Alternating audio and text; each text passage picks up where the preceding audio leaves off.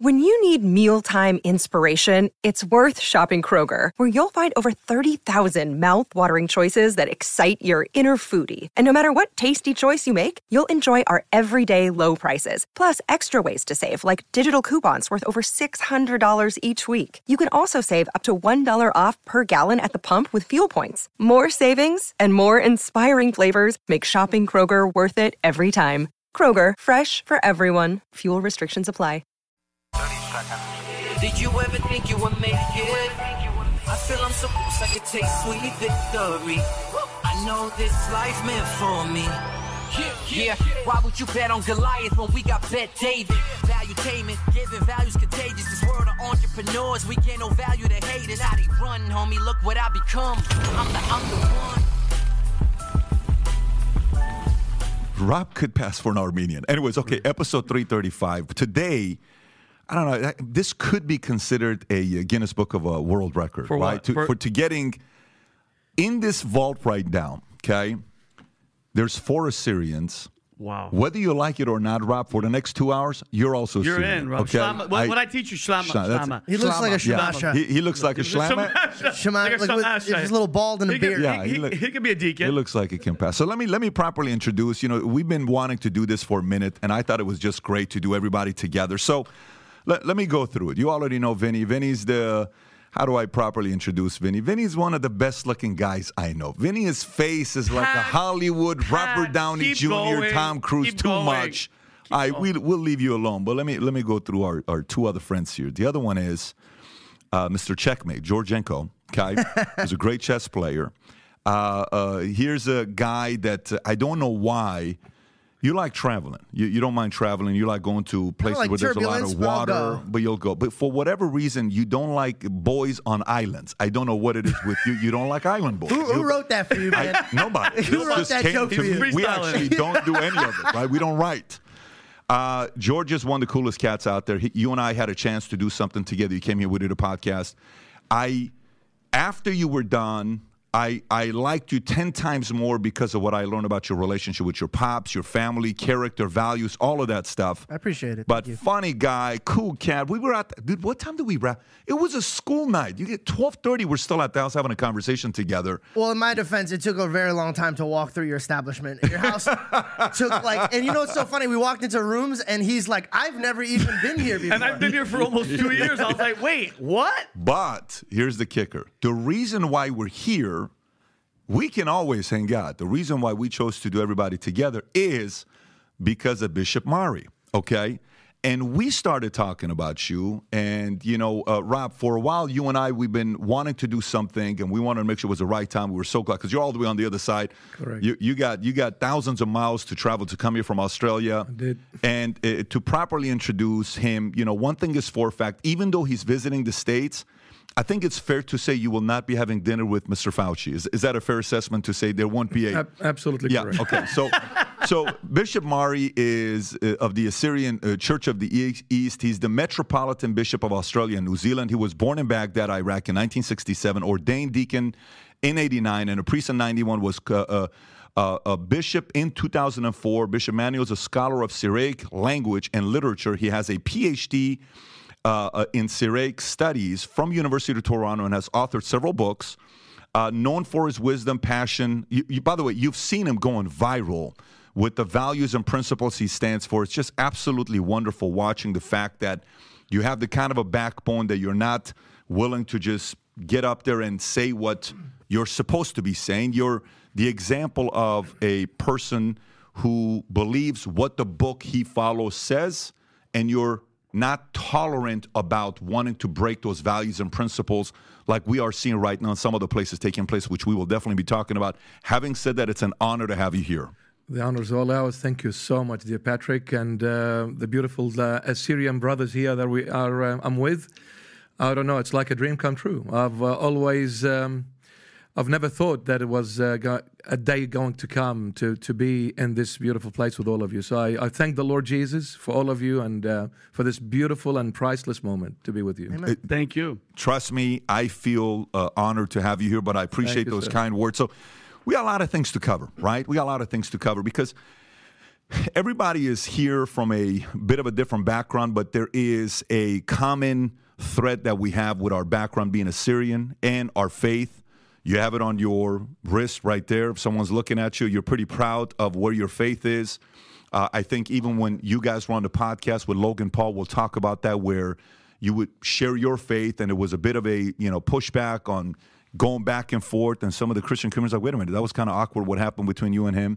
And then Vinny being who he's at, military background, and then from there, comedy, you've been in a bunch of different things. You've done a bunch of movies, but now church, Sundays, and then here yourself as well. So Assyrians, I'll start off with you if you don't mind, Bishop. To the average person that maybe doesn't know Assyrians, when I would go to clubs in Vegas in the Army, I know that's kind of like a weird transition from a bishop to clubs. I'm in Nashville and I'm going to clubs and people would tell me, say, hey, what's your name? Patrick. So where are you from? Assyrian. Oh, you're Sicilian. No, I'm Assyrian. What? So you're Syrian. No, Assyrian. What are Assyrians, right? What do you say to people, the average person that says, what is an Assyrian? I think when we go back to history and we call the word Mesopotamia out, I think that says it all. Mesopotamia and Assyrian, Beth Nahran, between the two rivers of Tigris and Euphrates. In a biblical sense, after the great flood of our father Noah, they went to a place called Shinar, which is Mesopotamia, Beth Nahran, and that's where they tried to build that Tower of Babel. So, on the other hand, you look at the descendants of Noah, Shem. We are the descendants of Shem, and one of his sons is actually Ashur, and that's where Ashuriah comes from. So there is a lot of history, and Iraq is the center and the heart of all of this. So when you mention that, a lot of people are more familiar with the history of that instead of just saying I'm an Assyrian, because as you mentioned, dear Patrick, they do mix it with Syrian or Sicilian. So yeah. So but when you mention Iraq, Mesopotamia, and the history behind it, they become sort of more. Yes, I get it now. And you were born in Iraq. So when you say in Iraq, so George, for yourself, you're in mainstream. You're all over the place, right? You've gone viral from Vine days. You've got billions of views. People recognize your face on what you've done. Fun, likable guy, smart at the same time, but you're also will defend your faith. When people ask you, what is an Assyrian, how do you answer? What do you say? I actually, it's kind of one of my favorite flexes, That's cool, you have a Lamborghini. But I spoke the language that Jesus Christ spoke. And I just don't think anything is cooler than that. Yeah. And so I think that's my favorite go-to. I'm like, have you seen Passion of the Christ? I did not need to read the subtitles. And I just find that so cool. I like it. I feel like in the day that we live, the scarcity is quality, right? I mean, we just said this is a world record for Assyrians being in one room. When I was younger, I always wanted it to be something else because I wasn't ashamed, but I wasn't common with people. Like, nobody understood where I came from. No one understood my background. So as I grew up, I realized what a blessing it was to see, like, when people bring up the Bible and they try to say Ruchat Gotcha and they're saying it in their language. And I'm like, oh, cool. This is so cool. This is my language. And I don't know. I don't like to take a lot of pride in things, but I find that to be a really fascinating thing that we have the same dimma. Dimma.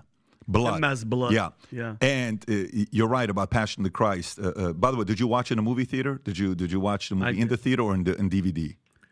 Do you remember the first time you watched it in the theater? I watched it in the military, in the theater. I remember. Was there protesting going on? Because the one I went to, there was protesting. No. This was in, of all places, in Montana. People were crying. It was one of those moments where the lights are on, people are crying, wow. People are emotional. And the first thing I said, Pat, I was like, whoever Mel Gibson hired for his dialect coach, whatever she was, it was a female, nailed it. Because the majority of the movie, I was listening instead of reading. And by the way, it was amazing. While you're saying this, George, 3.5 million Assyrians worldwide, 8 billion, total world population. I just did the numbers here to know that we are qualified endangered species. So, folks, you may want to take a picture because this may be and put it up on the board because this rarely happens.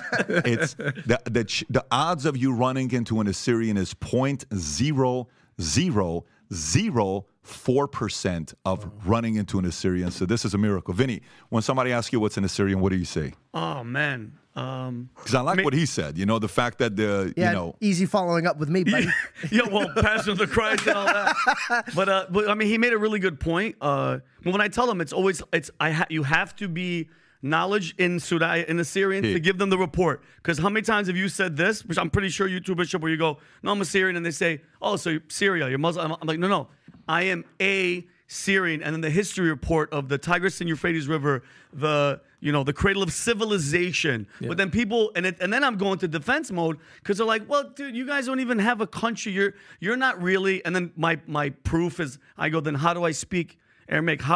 Show me how I speak the language of Jesus Christ. So then I have to go into the lineage and how Assyrians are scattered. We're basically nomads and we're everywhere. But the contributions that we did, so it goes from history report to George nailed it, bro. I as a young person, you didn't get it. Okay, we're in church, we're in Umrah, we're running around. Yeah. But to sit down and really understand and soak in, they would call my father, God rest his soul, they'd call him Ninveh because he cared about Assyrians and was trying to put the word out. It's just, we're at the point where we're endangered, but I guess we talked about this earlier, Pat. It's our job to keep talking about it, keep going it out, because if we don't, then who else is going to do it? We need to have a lot of babies, is what we need to do. That's what I'm trying to do. Let me just kind of give you an idea. Marriage and then babies. What did Assyrians invent? If you're writing, it's because of Assyrians. Writing, literature started off by Assyrians.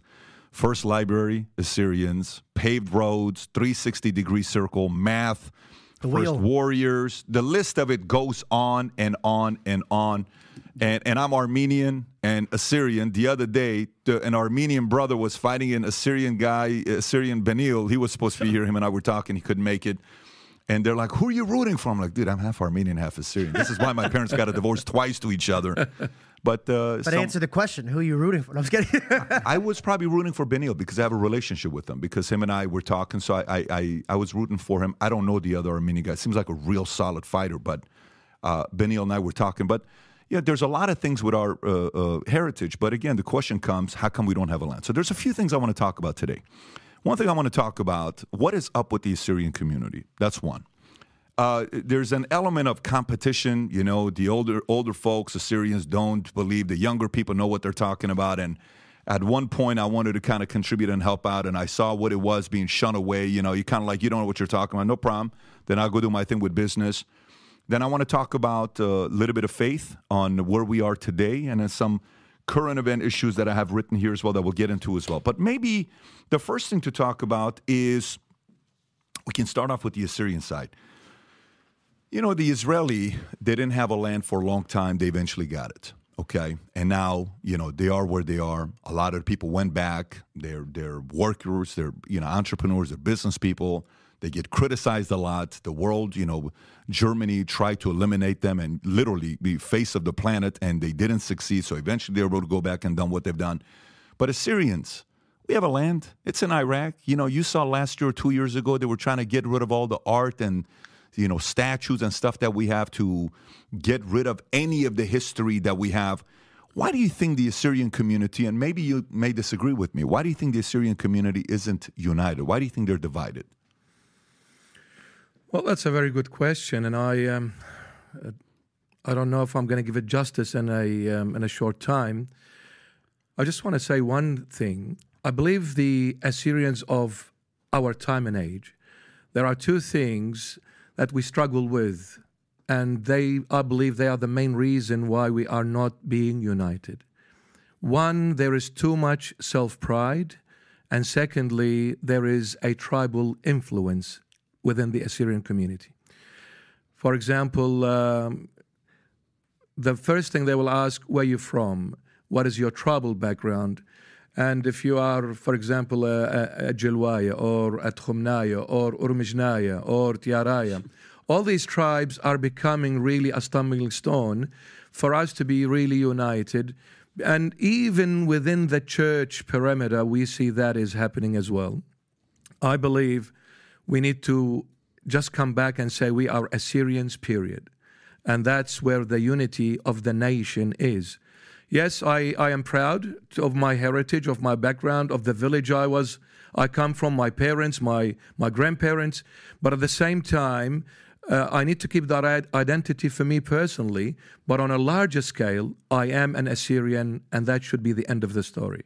So tribal influence should not come into the play where it becomes a stumbling stone of our unity. And then they say, where are you from? Are you an Assyrian from Iraq, from Lebanon, from Syria, from Iran? Well, it doesn't matter where I come from, but I am an Assyrian. So what's the difference if I was born in Iran or Iraq or anywhere else? We are Assyrians, and that's what should really unite us and be above all. So we need to really focus on this and try and rectify it and solve it. Otherwise, we will always be going in a circle. George, you're a very well-known Assyrian. Young community Assyrians know you. People know you, period, but the young community Assyrians, they all know you, right? Within your experience in the Assyrian side, have you tried? What has been your experience when it comes down to trying to unify, get together, amplify the cause, the message, the background? What's been your experience? Great question. Tough question, because sometimes you want to answer with your heart, but it doesn't really nail on the ears of people that should be hearing it. But my point of view is this. First, before anything, before even my parents, it comes Christ. That goes above all. So with respect to this gentleman next to me, regardless of his stature, his cloth, or his badge, if he goes against my God, I humbly try to convince him otherwise. I think being humble has kind of been eliminated. And when he was talking about pride, I very much agree with him. There's a lot of pride. I was reading Mark yesterday, in the St. Mark in the Gospel, and I found something really fascinating. Judas was the disciple that basically crucified Jesus. He sold him out for the world.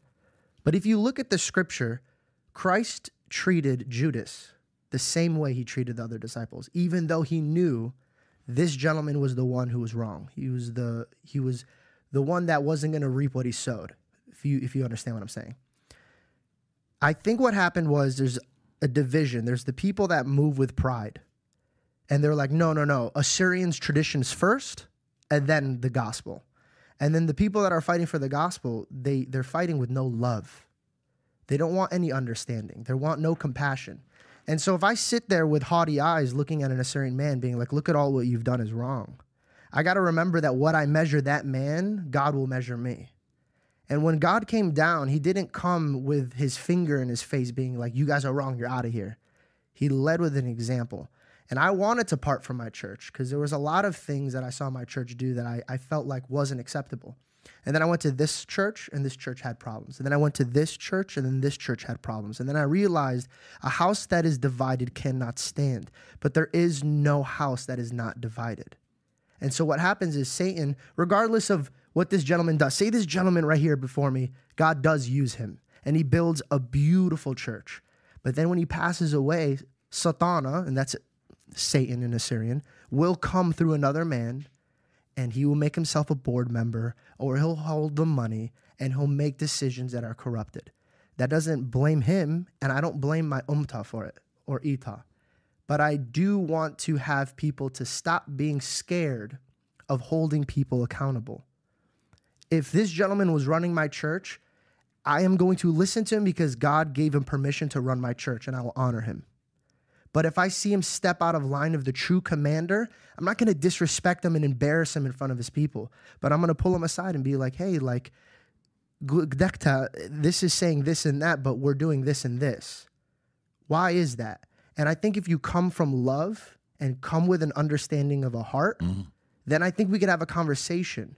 But I think our bloodline are warriors, so they want to fight first, plant their flag, and then show love. But that's the exact opposite of what God did. He came with love, and then that planted his flag. And What's prompting you to go there first? Because did you have an experience where that happened with an Assyrian church that's put that bitter taste in your mouth? Yeah, but it's not. And I don't mean a specific example. I'm just wondering. It sounds like you've gone through it before. Yeah, it is, but it isn't just my Assyrian church. It's every church, right? I think when a man becomes a man, he thinks everything he knows is correct, right? But then he grows to be wiser. Like, you're probably wiser than you were 5 years ago. So you would probably doubt half of the opinions you've made. So when I came, I was there, and I would love to get into this and understand your point of view because you are more educated in the scripture than I am. But for example, I didn't understand fasting to saints. Didn't understand it. It's against our gospel. And there's only one mediator between God and me, and it's Christ. And so I was talking to a gentleman, and he told me, I think he got overwhelmed. I'll give him this. I think he was overwhelmed because I knew the scripture very well. And he says, "Who are you to speak to God alone?" And that kind of threw me in a loop. But then I realized that what happened was he became prideful and I became prideful. And Satan had a field day with both of our hearts. No one came to the table with the understanding of what does God want first. And I think that's what we need to do. There's a Bible verse that I love to explain to people because I have conversations with people that view God differently, right? In the book of Jonah, when he was on the boat and everyone was freaking out because there was apparently a God who was very upset. And they're like, whose God is mad at them? They all prayed to their God, but eventually they knew whose God was real. And I think that's all it needs. I think a lot of people want to put it in their hands when it really should be given to God's hands. And so if your church in your eyes is wrong or your home is wrong, for example, if Bobby, my father, if he's wrong, I have no jurisdiction or right to go above my father and say, Dad, you're wrong. But I could lead with an example, and then I could ask my God to soften his heart and open his eyes and his ears. But I would never disrespect my father, in front of people, ever. What is the outcome? What is the outcome? Bishop Mari, what is the outcome of what Assyrians should strive for? Meaning, for example, right now what's going on in America, America's losing its identity, right? What it was, who it was, too soft. It forgotten that we became what we became because America was favored by God, and maybe we've lost that favor, arrogance, whatever it may be. What should be the Assyrian community's vision to unify behind? Is it to get the land back to Assyrians? What should be the vision of the Assyrian community? I agree with my beloved George, what he said. God is the unifier, definitely. Before we go and speak about getting the land back, we need to focus on getting our children back because they are our home. They are our country. What's the point of getting a piece of land, but I don't have the people that will live there and make a good use of that land? I need, as an Assyrian nation, we go back in history. However, we came to know Christ from a very, very long time. And the Church of the East is one of the earliest churches, really, after Jerusalem that embraced the Lord Jesus. And Christianity came. Saint Adde and Saint Mary Saint Adde was the one who was actually sent by the Lord Jesus to King Abgar Okama, which is now known Turkey, current Turkey, but that was part of all the Assyrian nation. So when they embraced Christianity and being the nation that spoke and still speak the Aramaic language, the Lord's language till now, all our church services are in Aramaic. So when they embrace that Christianity, it's been embedded in us for over 2,000 years. We cannot deny this fact that we need to go back and acknowledge Christ as the head of this nation. You see, if we do not have the fear of God, we will not have the fear of one another. And what I mean by fear is that love. We are missing true, genuine love. True, genuine love is missing in us. When I say to Patrick, to George, to Vinny that you are my brothers in Christ and I love you, I need to mean it. I need to be genuine in it. When I say it in front of you or behind your back, it should be the same way. Character is missing in here. So I need to build a generation that is God-fearing, and this God is Jesus Christ of Nazareth. This is what our nation is missing, both in the church and on a secular sort of part of it. I don't know, but unfortunately, and I don't know, I may sound a little bit maybe blunt here, so I do ask for forgiveness if I, sound any offensive here. But from a church point of view, being a bishop in the church, the focus is not on the Lord Jesus 100%. I won't say the focus is not there totally, but there is a huge percentage the focus is not on Christ. Christ, when you look at him, the first thing that we need to learn is humility. Because humility is the key to success. Again, as a nation, when I see someone who is an Assyrian and is successful in whichever field they are, I should be very proud to have an Assyrian who is successful in that field, instead of maybe challenging that person or trying to go against that person. I rather need to be supportive and encouraging others to support that person, because the success of one should be the success of everyone. This is what's missing in us as well. We are not supportive of one another. We are not encouraging others to come on board. Everybody is seeking their own throne, their own empire, their own prestigious life, their own fame, their own rank, their own position, their own title, their own stars. But hang on a second. If we are speaking at a collective level, let's assume for a moment we are in this boat and the boat is sinking. Does it really matter if I'm the captain or just a normal, simple sailor? When the boat sinks, guess what? Everybody's going down. The ocean does not differentiate between the captain who is in charge and who is not. We need to come together and salvage the situation. We need to try everything possible to make sure this boat doesn't sink, because when it goes down, everybody goes down. This is the problem. I believe our focus is not in a collective way, it is in an individualistic way, and individualism is weak. Individualism is weak. Now, the language of love is we, but the language of selfishness is I. When the disciples asked the Lord Jesus, teach us on how to pray, the Lord's Prayer in Matthew 6:9 and Luke 11:3, the Lord immediately said, every time you pray, you say, our Father. He taught, by the way, he taught the prayer in the Aramaic language. And the Aramaic language is the informal language. At the time of the Lord Jesus, the formal language was Hebrew, and the informal was Aramaic. Meaning, at home, in the streets, in the shops, they used Aramaic. But the formal language in the synagogues and any government official bodies was the Hebrew language. So whenever the Lord entered the synagogue, he needed to speak in Hebrew. But with the disciples on the way to Galilee and other parts of Israel, he spoke Aramaic to them. So when he taught the prayer, he said, every time you say, Abon dbeshmeyo, or Awun dweshmeya, depending on the dialect, whether it's Eastern or Western. But he started with the Our Father, the pluralistic language.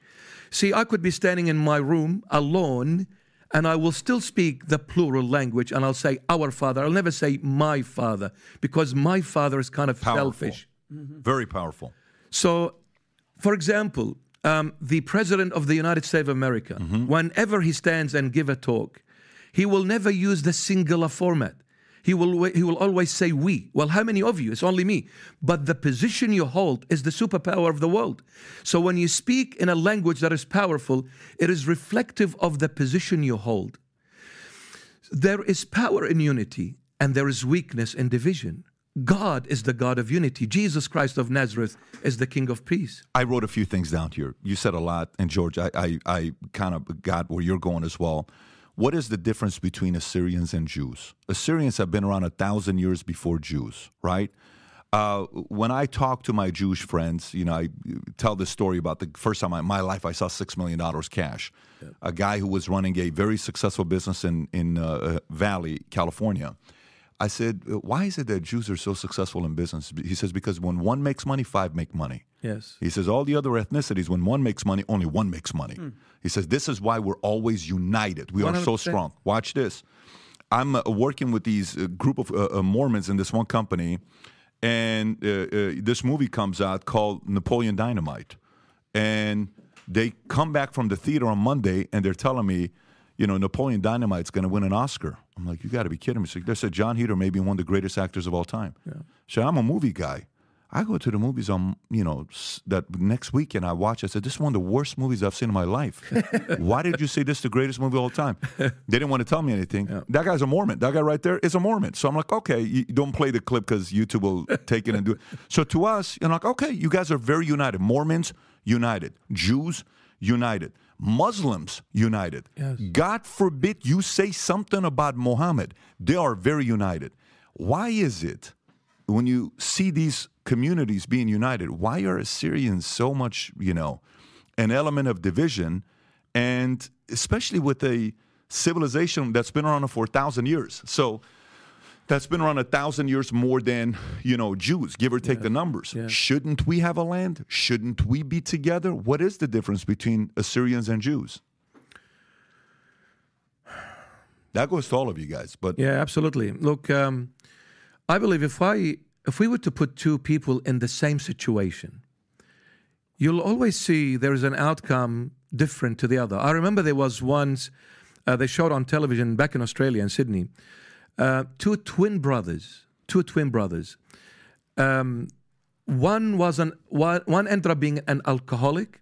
The other one was a very successful businessman. Mm-hmm. They interviewed both, and look at what they said, twin brothers. The alcoholic one, they said, why did he end up being an alcoholic? He said, my dad was an alcoholic, and that's all I knew growing up. I became like dad. The other one, they said, well, why did you become a successful businessman? He said, when I saw my dad the way he was, I decided for myself, whatever happens, I will never end up like dad. Wow. I'll make sure I will be totally different to prove to my dad that I can make it if you couldn't. Mm-hmm. The problem with us is we need to use our heads, not our emotions. Sometimes we become too emotional with things where we need to be more logical with things. Now, what does it, as the Lord Jesus said, what does it benefit a man if he gains the whole world and then loses himself at the end? I cannot be selfish. Why? Because what have I gained by being selfish? I just want to be successful for me, rich for myself. I need to make it to the shores of peace on my own. What am I going to benefit? If I enter paradise alone, paradise without people with me, I don't think it's a really happy place to be. I need to take people with me. So I need to think and use my head. What am I gaining if the whole world is just looking at me, and yet my brothers and sisters in Christ and the Assyrian nation are left behind? I look at it now, for example, as a Christian in the church, people come in the hundreds and the thousands and they say, Bishop, we love you, this and that, and they bow and respect and all the rest of it. But then I'm sitting on that high throne. Okay, what am I gaining by sitting on that high throne? Yet I have my own people, my own flesh and blood, suffering, being persecuted all over the world. What am I doing about this? What is this uniform going to do, and the throne that I sit on going to do for me, if my son, my daughter, my brother, my sister, my father, my mother are left in the street? I'm a loser. Even if I'm the Pope, I'm a loser. Christ is the ultimate. Christ is the ultimate. You know, when we talk as church leaders, on earth, we need to be street beggars. We need to be street beggars, not kings. Kingship will come in the next life by the grace of God. But on earth, I need to be a street beggar. I need to walk in the footprints of the Messiah. When they asked the Lord Jesus, do we pay taxes to Caesar or not? Do we pay taxes to Caesar or not? The Lord Jesus said, give me that denarii. Show me that denarii. And he asked them, he said, whose image and writing is imprinted on this coin? They said, Caesar. Well, he said, then render what is Caesar's to Caesar and what is God's to God. He said, how come you people realize this is Caesar's image, and you've known this is Caesar's image, therefore this coin belongs to Caesar since it's his image imprinted on it, and yet you have failed to realize whose image is imprinted on you. Isn't it God's? Genesis 1:26, let us go down and make man in our image according to our likeness. I didn't come seeking your pocket, I came seeking your hearts. I came seeking that image which was imprinted on you from the very beginning, which is the image of God. Love is the supreme ethic. This is what we're missing. You see, in the church, in order for me to remember my afflicted brother and sister, my son in Christ, my daughter in Christ, in order for me as a church leader to remember them, and not only remember them, to get up from that high throne and high place and be humble and go in that street and sit at the gutter and share the meal with that afflicted person, the only way I can do this when I see myself as a father, not as a leader. But okay, so and I agree, but the question becomes, does God favor Jews more than Assyrians? No. Did Assyrians lose favor of God even though they've done all this stuff that they've done? Was God kind of sitting there saying, go ahead, George. Do you understand the question I'm asking? Yeah, I want to piggyback off of what he said. He brought up Matthew, and it was a beautiful verse when he says, what is Caesar's and what is God's? But if you continue that Bible verse, he says, so that we don't offend them, go to the pond, and then there'll be a fish with a coin in its mouth. And I found that beautiful. He is the God of heaven and in earth. But his first step was to not offend. Because once you offend somebody, they stop listening to you. And once they stop listening to you, they only listen to Satan. Because then they're not listening to the gospel anymore. So when you said, why is Assyrians not favored anymore? And also you said, we're made in the image of God. And how God created is by first speaking out into things. Before Jesus was Jesus, he was the Word, and then he became the flesh. That's powerful. That means that there's power in your tongue. So we shouldn't be having 4 mics and 4 Assyrians and saying, why are Assyrians so troubled? Why are they so bad? Why are they so broken? Every ethnicity is. There's just less of us. So if we're going to lead with example, we got to give more, not praise, because it could lead in the wrong direction. But say our church did fail us. Say our people did fail us. Well, God has blessed us with 4 microphones that's reaching millions of people. So instead of looking at what our ancestors did that broke. I don't think that's what we're doing. What I'm doing here is I'm asking a question to say, if you're running, if anything you run with business or company or a sports team or military, and you say, this company's been around for this many years longer, we have this many more patents, we have this many more successes, we have this many more things, why is the company bankrupt today? I think I was coming at you in a way where I think you were coming down on our people. I wasn't at all. What I was saying is that I don't think God left favor, but I think what happens in business is there's up times and there's down times. And I think right now is a good moment for us to be up because we have very powerful positions. I do agree that our church may have gone the wrong direction. I do agree that our people are lost. And I do agree we don't have a land. Yeah, so then what is that, though? So if let's just say, Assyrians are going to be watching this, whether different age categories, different backgrounds, different financial situations they're in, from different parts of the world. They're going to be listening to this. And they're probably in the same place when they're going and explaining somebody that I'm an Assyrian, like, what is an Assyrian? They're probably going through the same thing. There's 3.5 million of us, right? A lot of Assyrians I know, they're workers, they're valued-based people, they get things done, they're good fathers, they value family. These are all things that you ought to value to have in your community. If you live in a community with Assyrians there, you probably like these Assyrians. You probably like spending time with them. You probably like your kids being with their kids and going over to their house. I'm asking a bigger question. I don't, to me, small things are great. I want to solve for big things, and big things would be, when I'm having a crown prince here and we're having a conversation about how to create democracy in Iran, how do we do that? I want to take my kids back to Iran and show them, hey, here's where I was raised. I'm Assyrian, and I'm Armenian, and I was born in Iran, and I was made in America. So to me, those 4 places matter to me a lot. Yes. What do Assyrians need to do? Is it really, truly faith first? And let's just say if it is, then what is it? What needs to be next? And what is that goal? Look, as I'm going back to that real example between the 2 twin brothers, why did this one decided to be like that and the other one totally opposite to that? I believe experiences in life should be a very, very valuable lesson for all of us. So we need to learn from the successes and the failures, and we all go through successes and failures. And speaking as a nation, all nations do go through that.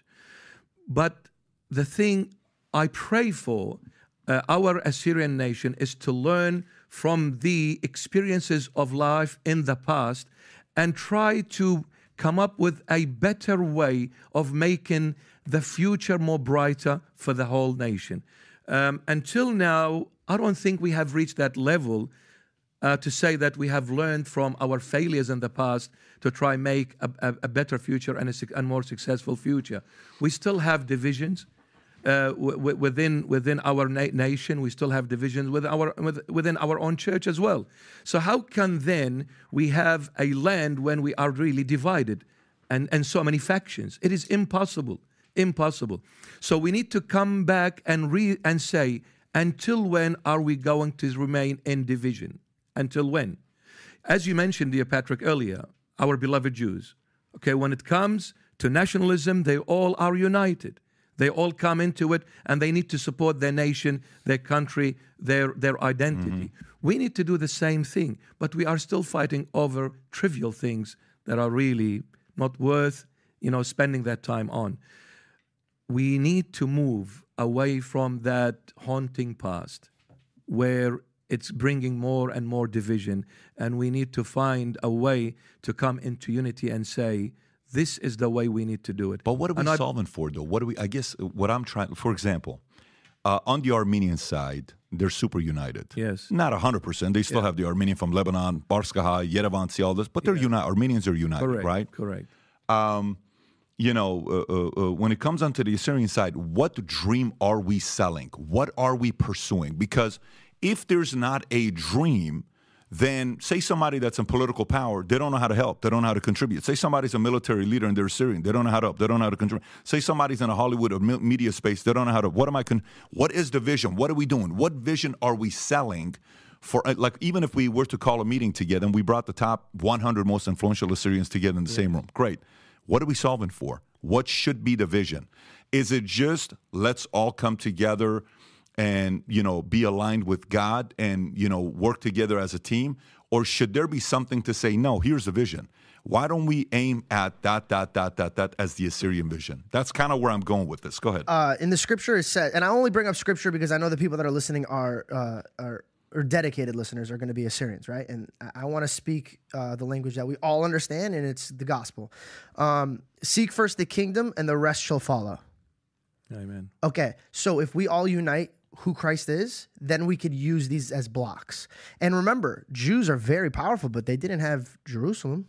They lost that, and then that got it back. So what I believe is that if we all, as good children, are united, then the Father will reward the children. Amen. But I think that if the children are divided, you have children. And you know what I love? My favorite part about spending time with you is I even asked Andrew Tate, I brought up, who are the 3 top fathers that you think? And I brought you up because I truly, when I looked at the way you ran your house, I asked God, if I could do half of this man's work, then I'll be good, my children will be set. But in the very, very, very beginning of any household and anything is who's in charge? Who is in charge? I agree. Yep. And I think what's happening is so many people that shouldn't be in charge. Who is it today? Who's in charge? Allah. Bedine. Yep. No, but that's what it should be. I understand you're saying Allah. I agree. God is in charge. Totally get it. But now, who is that spokesperson for the Assyrian community to bring them together? Exactly. I don't know. The thing is, again, the tribal influence. We've got a problem. You see, that any human being cannot be free from earthly things until they come into this encounter with the true divine God. We need to come back to Jesus Christ of Nazareth as a nation. I believe this. Now, some people may disagree with me. Some people within the Assyrian nation may not even believe in the Lord Jesus as being God. But whether you accept it or not, this is the truth, my dear friend, my dear brother, my dear sister. We need God in our life in order to unite first as people, then to seek a place for these people. Can I challenge that mindset? Sure. Okay. I have a lot of Jewish friends who they'll say they're Jewish, right? Yes. I don't know if you like, they're not. Yes. I'm kind of like Jewish, and they'll do this thing, right? But will they go back and serve their country? Yes. Will they go back and do this? Yes. Yeah. There's a lot of people that serve this country and love America, and they're not Christians. There's a lot of people that, love the red, white, and blue, and they're, maybe a different denomination or a different faith. Yeah.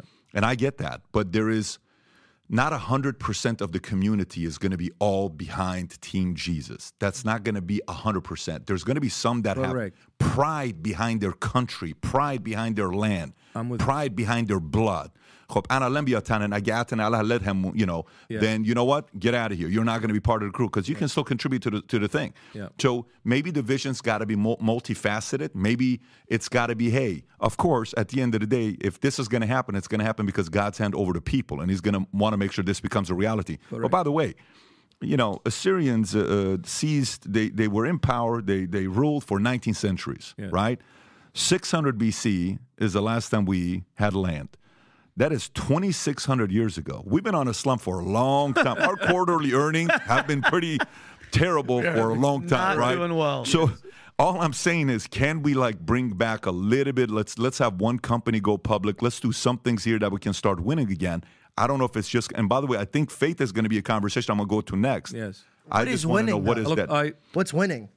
Because winning here with materialistic things or having a great company or great churches or great running, because I know a million churches that have millions of people and have millions of dollars, but I guarantee you they're going to have a problem with financial. I'm not talking financial. When I mean winning to me is, like for example, right now, Jennifer and I are talking and she says, hey, babe, kids are learning Armenian right now. Yeah. And I love it. Okay. They're coming in, they're talking to me in Armenian, and my wife's white and she cares about my kids speaking Armenian.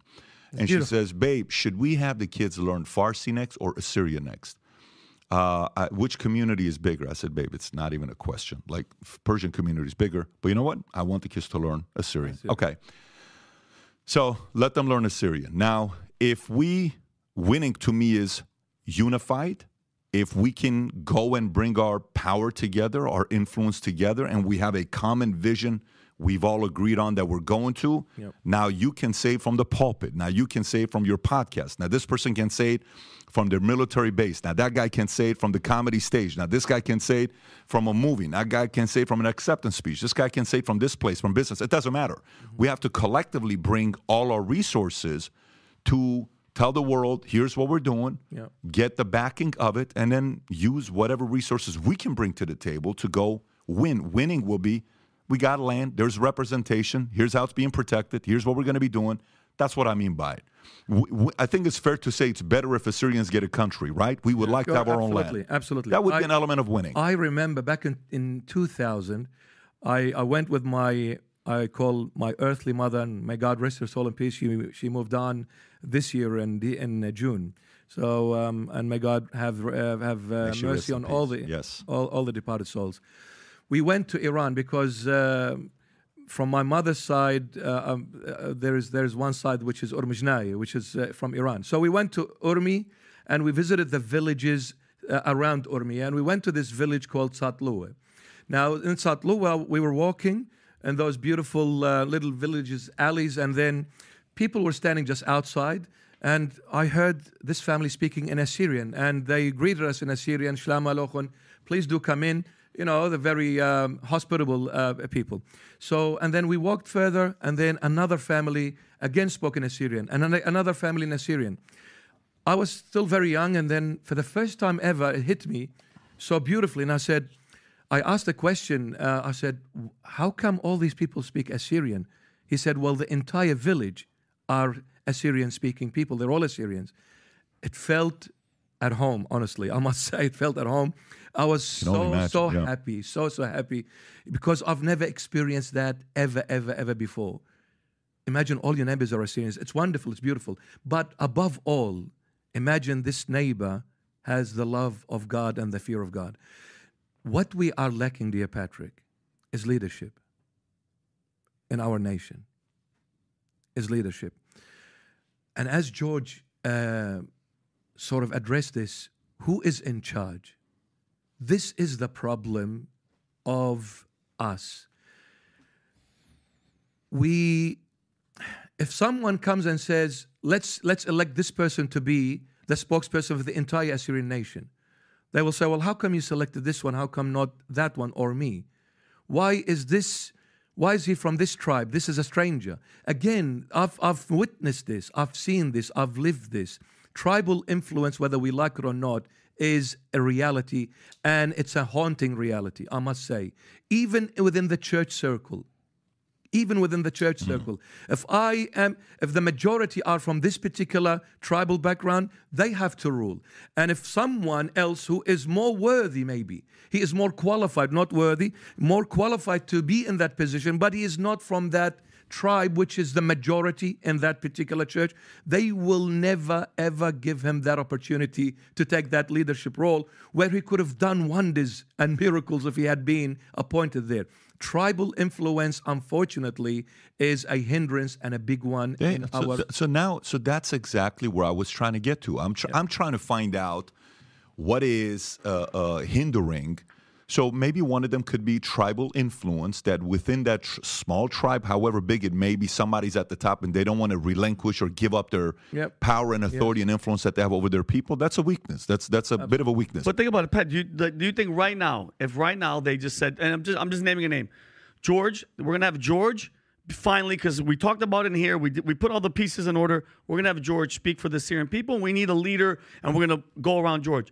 It would never, they're just like the bishop said, they're going to eat him alive. This side's going to say this side's going to say that. It's almost as if, and I've heard this before, Bishop, I'm pretty sure you have and you have too, that just Assyrians were just, in the Bible, we're just not meant to be here. We're not, we're doomed. And it's written that we're not supposed to have a land and we're not supposed to have anything. That's what people are going to say, and that's exactly what we're going to do. I have hope. I have faith in God. I'm not as deep in the scriptures as you guys are, but it's like, and you've taught me more than anybody, not to be hopeless. Have faith.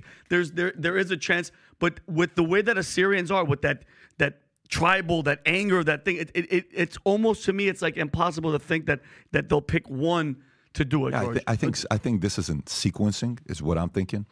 If done in the right sequence, the first sequence is bring up the conversation. Okay. Then let small communities all talk to each other tonight during dinner. Hey, Dad, why do you think this? Hey, Mom, why do you think this? Hey, bro, why do you think this? Hey, let me tell you, these guys were talking about the Syrian language. They said, what do you think about what he said? What do you think? Okay, so that's step number one. Let them have the conversation.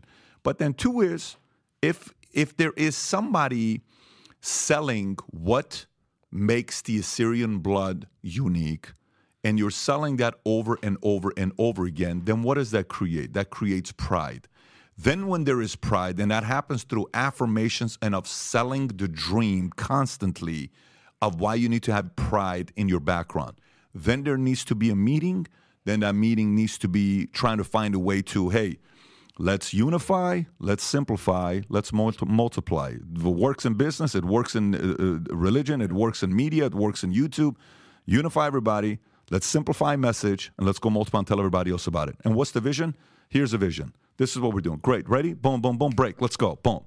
And then everyone is selling that, and collectively, people can come together and fight for something. But the idea of saying, it'll never happen, I don't know about this, I don't know about that, well, then guess what? You keep saying that, you're right. It's not going to happen. But for me, I'd like to see the first conversation starts off with the uncomfortable conversation of why are we here, and then let's see where we go from there. You know, sorry. No, please. Dear Patrick, I believe when I mentioned earlier that we lacking leadership, like for example, if a father at home, the father needs to be the servant of that household. He cannot be the dictator of that household. He needs to lead by example. How do I teach my children to be faithful, to be morally sound and all that? I need to lead by example. The problem with us as Assyrians, we lack that trust of that leadership.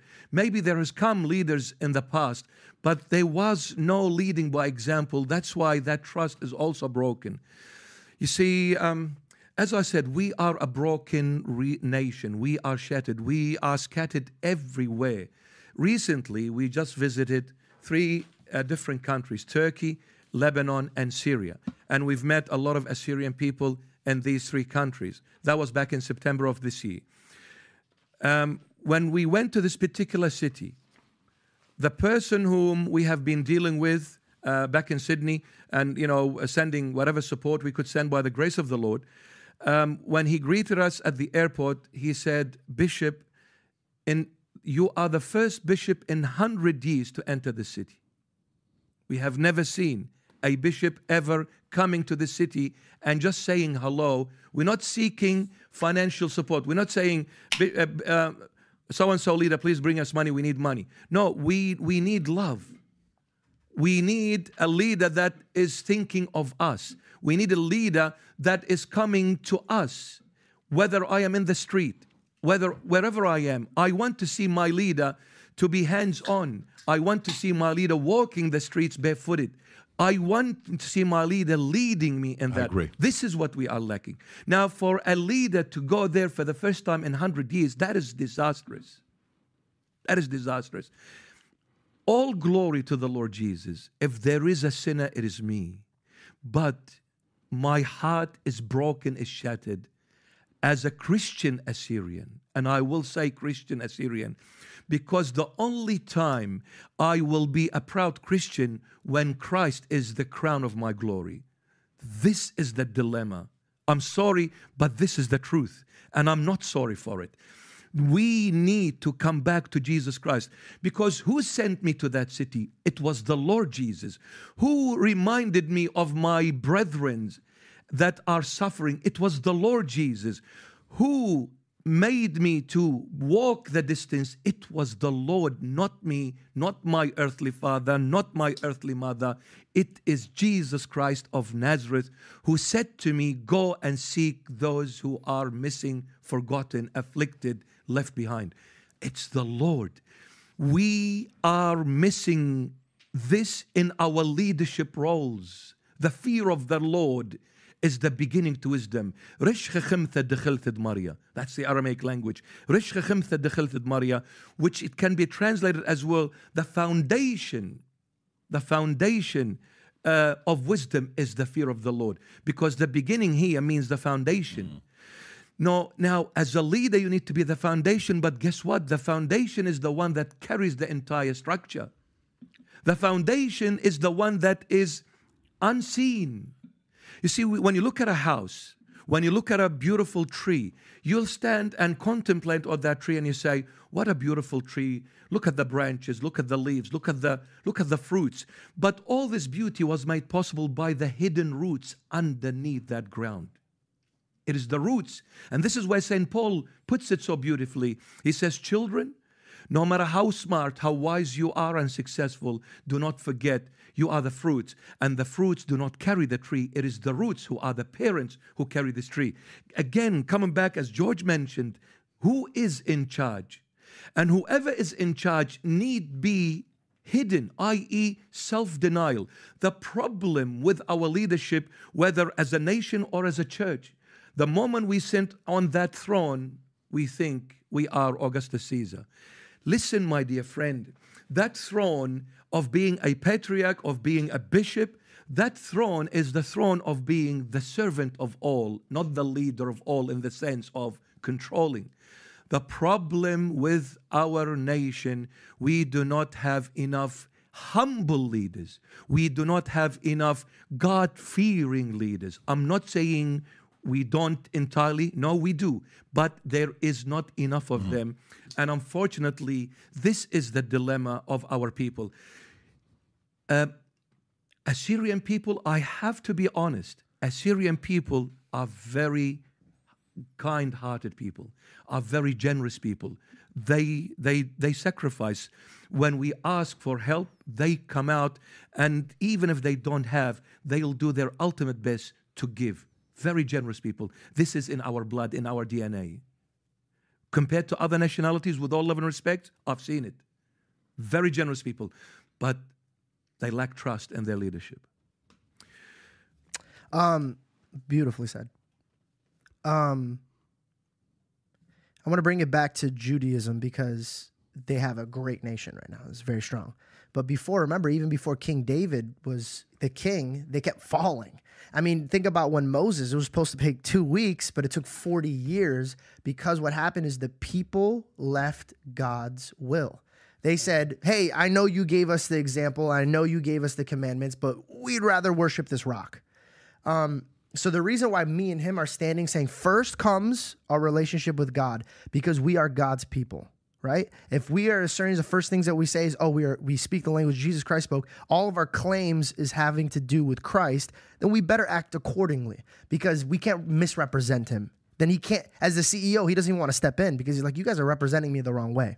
That's one. Two, I'm very new. I'm the youngest one here. And it's very troubling when I speak because I don't have, I might have wisdom from the gospel, but I don't have time. And I think a lot of time is necessary because you make the mistakes, you learn from them. But the one thing that I've learned is I disagree with you. I'm going this direction and I'm bringing everybody with me. I disagree with you, Pat. I'm taking everything that you taught me and you gave me and you loved me. I'm bringing it this way. That's only the devil. Only the devil wants to tear something up. If you brought me this platform and it's the moment that I have power and I use it to beat you over the head with it and leave, that's an evil move. So if I was that had dargha or anything represented in my church, what I realize is this: when you read the scripture, Jesus is moving around and he's moonwalking past the Pharisees and the scholar holders. Why? Because he's not offending and he's not going against them. He's playing by their rules and still managing to destroy them. Every day they wake up. What did Jesus do today? Did he do something that we could stone him with? And he moonwalks past them because he's not offending and he's not separating. He's just leading with example. So if I was a man that's in the church and I'm noticing that it's wrong, I'm not going to go say, hey, gather. Today, we're going to be against them. We need to show them that they're wrong. Let's take everybody, take your families, take your money. Let's break this house. Let's go over here. Or we could, ready for this? When the king wanted to stone Jesus, he couldn't because the people saw him as a prophet. They were scared of the people, not the soldiers. They were scared of their libba more than they were of their weapons. They were scared. They thought John the Baptist came back to life. They were paralyzed. Amen. So what happened is the power got removed from the people and went to dargha. And people started getting scared of the man on the pulpit versus the man in charge. But if we have 4 microphones, we have a man who's with dargha, we have a man who's Patrick Bet David, we have Vinny, we have all of these powerful things. We, instead of separating, which I don't think anybody here is doing, this is just me speaking out loud. If we are going to take a step, it's first and foremost, know who God is. Second, don't offend anybody, lead with example. And third, get the power back to the people and not the kings. I think it's mathematically impossible to choose to do the impossible without offending people. I think it's mathematically impossible to choose to unify thinking you need 100% of people to be on the same page. You don't. Oh, no. I just don't. There's a difference from trying to offend Patrick versus I'm going to do this, and if it offends you, I'm going to dust my feet and leave. No. It's not what I'm saying. But what I'm saying is whenever you want to do something big, and this is not easy to do. Like what we're talking about here is not an easy thing to do. We can transition. Maybe our children will do it, but the conversation started. Yeah, I agree. But I think in doing anything big, you're going to offend some people to want to do that. Okay. Correct. So, George, this is a question for you. Now, I'm curious to know what you're going to say about this. So, Americans under 30 don't trust religion, okay? This study just came out. Young Americans, particularly Gen Z and the young millennials, and increasingly disaffiliating from organized religion, with up to 40% of categorizing themselves as nones, a term encompassing atheists, agnostic, and those no specific religious affiliation. Many of these young adults prefer to identity as nothing in particular, reflecting their reluctance to align with a defined religious worldview. This formative distrust is attributed to the experience of growing up during periods of political turmoil where institutions and processes were increasingly criticized and questioned. Factors contributing to this dissatisfaction, this affiliation from organized religions amongst young adults include evolving views on the issues like abortion, LGBTQ acceptance, and the role of women in churches. Okay, so that's that part. Now, having said this, you were one of the three characters on the Impulsive podcast. It's yourself, Mike, and Logan Paul, right? And it's the three of you. And you guys there was a very good combination between the three of you. I didn't know you were Syrian until somebody said, George Janko's a Syrian. I'm like, oh, he says, oh, no way. That's cool. And then he started talking about your faith. I think it was July 19, 2021. You are having a conversation. Let me see if this is the one. No, let me get the exact dates on this. Hang on one second. Here you go. Yeah, in August of 2020, you're on the Impulsive podcast, episode 206, which came under criticism after the two got into a heated debate, Christian values. It came to a head with a hypothetical regarding Hitler and the potential of killing him if he came back to life. Some guy was going back and he said, do you forgive everybody? And I said, absolutely 100%. He goes, Hitler comes back to life. You had a chance to kill him right now. Do you kill him? I go, no. Janko explained. Hitler, at the end of the day, was such a powerful speaker, so motivating and so strong in the situation. When I took this man, anybody like this man, I just don't, flesh. Anyways, you guys go back and forth. Those comments were met with laughter from Logan Paul, okay, who was taken back by how ludicrous they were. Many fans downvoted the video and voiced their disappointment in Paul's disrespectful reply. Logan Paul addressed the backlash on the next episode of Impulsive Podcast, where he said the podcast was a place to debate. Paul believes that while he considers Janko a good friend, he will point out how insane his opinion was. Now, why do I bring this up? You are right now 30 years old. When this happened, you were 27 years old. This whole article is about people under 30. I don't know how many people have as much influence over people under 30 as Logan Paul. Maybe Mr. Beast, maybe a couple other guys. Mr. Beast probably going to be number one in that category, but Logan's in that category. Why do you think, young adults under the age of 30 are not turned on by the idea of believing in a God today, and it's the lowest number we've seen in a long time in America? So much to unpack. Yeah, please. So first, that statistic of many people going the wrong direction, the first statistic was ever given was in the gospel, and he said many will go through the broad way, and very few would go through the correct way, through what we believe to be is Christ. And for you to really submit yourself to God, you have to get rid of your ego. You have to die yourself. When you really meet the Creator and you realize the separation distance between God and you, it's a very humbling experience. And it changes you. It changes everything about you. It changes the way you speak. It changes the way you interact with your enemies. It changes the way that you look at life. You value the things that you didn't value before, and then the things you did value, you look at them and you laugh, and you're like, why did I even value this stuff? It changes your heart. And in the scripture, he always says, for those who have ears that want to hear, and those who have eyes that want to see. What are you investing in? And when I grew up, I was blessed to be in a home that's Christian, but I never really invested in it. But once I invested in it, like your business, you fall in love with it. You fall in love with your craft. You absorb everything into it. And young people don't want to be told what they can't do. Young people don't want, I can only have sex with one girl. Oh, wait, hold on. It's wrong for me to want to go do this and go to do this. And I think what happened is there's so many people telling them what they shouldn't be doing. And there's less examples of what love is. That's why I find Christ to be so cool, dude. If you observe from a historical standpoint what that man was saying during the times that he was saying it, bro, he was outraging. Everyone was mad at this man. When they came up to him, they're like, hey, what's up with this and you divorcing? Like, we can't divorce people because we don't like the way they cook. And God's like, okay, well, then you're going to have to give half of your stuff. People didn't know that Jesus was standing up for women back then.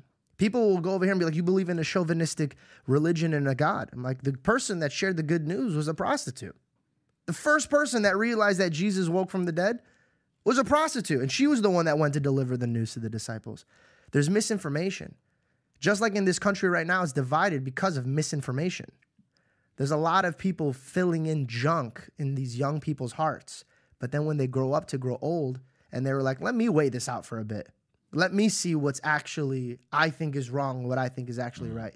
And I think young people are under attack because of social media. I mean, like, why would I want to get off the phone when this is giving me so much more than me flipping through my Bible? And I'm like, I can't even understand this. Let me ask you, how much you think, because if you go back 20 years ago, right, we didn't have these things here. We didn't have the smartphone. We didn't have the social. So kids looked up to a pastor, a priest, or whoever's on TV. Today, they look up to, the social media influencers, a lot of these younger guys who, most of them are not getting up there talking about God, or they're not talking about faith, because if you do, you probably would lose followership. You're like, well, it's not cool. It's a lot better if I do this, and if I do that, and if I do this. This is a better way of me making money. How much do you think social media has turned, Logan Paul may be a pastor in a religion, a certain form of a religion, to young boys that are looking up to somebody like him. Do you think socials made some of these guys in a way where they don't feel they can talk about their faith, and young kids are looking at them saying, that's my hero, instead of me looking up to God? I think that we live like kings now. Everyone, like legit, like a middle-class man lives better than what King David lived like. And I think that's why God says, I judge your heart, not your actions. Your actions are meaningless. Your actions are limited to your accessibility. How much money you have, how much power, how much influence. That's why he judges your heart. What are you doing? When you see, and forgive me, I'm going to speak about difficult things. But like we look at the stuff that they're watching with pornography and what they're fantasizing about. It's corrupted. It's evil. Would they do that in real life? Would they cheat? Would they sleep with that married woman or the woman who's stuck? These are all really like hard-hitting questions. Yeah, you could watch it on your iPad, but would you do that in real life? You would sleep with this man's wife when he's not around? And these people are doing what they could. When that door's locked and that lotion's next to them, they'll do whatever they want. God knows they would do that when the chance to come in front of them and the opportunity was there, they would take it. The internet just gives you the opportunity to be wild and out. You could be whoever you want online and you're protected. And you have a majority of people siding with you. So I don't believe this generation became more evil because of the internet or the phone. I believe that they're accessible to be who they really are. So I think at the end of the day, phones or no phones, who they are deep in their hearts is who God's watching them out to be. So then maybe flip it. So why are influencers not turned on by the message that God and Christ provides? Why are they not turned on by it? Why is it that, today, why is Andrew Tate, whom you just went and sat down with in Romania, why is Andrew Tate, pretty smart guy, this is a guy that's very good at communicating, telling stories. Yeah. He's an alpha. Why is he a Muslim? Why does he get up there and say the argument for Muslim is a better argument for Christians, because Muslims stand up for their faith while Christians don't? Muslims will defend what they stand for, but Christians don't have the backbone that Muslims have. Why do you think a guy like that was turned on to being a Muslim instead of being a Christian? I can't speak for another man because I don't know his shoes, right? I don't know what he's done. And if a man gives me his examples by the people, it's not a very good example. But if you're giving an example of why you worship the God you worship, and these are the reasons why he's a real God and why this, and this, and that, and then I would be able to listen. But for you to judge my people, for example, we're sitting here talking about Assyrians, but I love Assyrians, and I think Assyrian people are good. Now, their track record right now might not be the craziest, but that doesn't define my people, right? They're separated. Now, I had this in my mind and I wanted to say it, but I want to make sure I word it perfectly. The first person that I realized ran the earth is when Jesus was in the wilderness, and Lucifer came to him and he goes, "Hey man, you worship me and you'll get all this stuff." That is the story that's been told for thousands of years. The people on top are not worshiping God, they're worshiping themselves, and they're worshiping the material. And everybody's looking at it because Hollywood knows how to edit it and make it look beautiful. Because remember, the angel that we saw that's called Lucifer was the angel of entertainment. He was the angel of music. So a long shot is this man's probably using his skill sets to influence other people. But you have money, you have access, you have power. It gets old. And it rots up and it goes away. And guess what? From your standpoint of standing here with all of your success, and I could go throw a rock at a homeless guy, you guys have the same grave.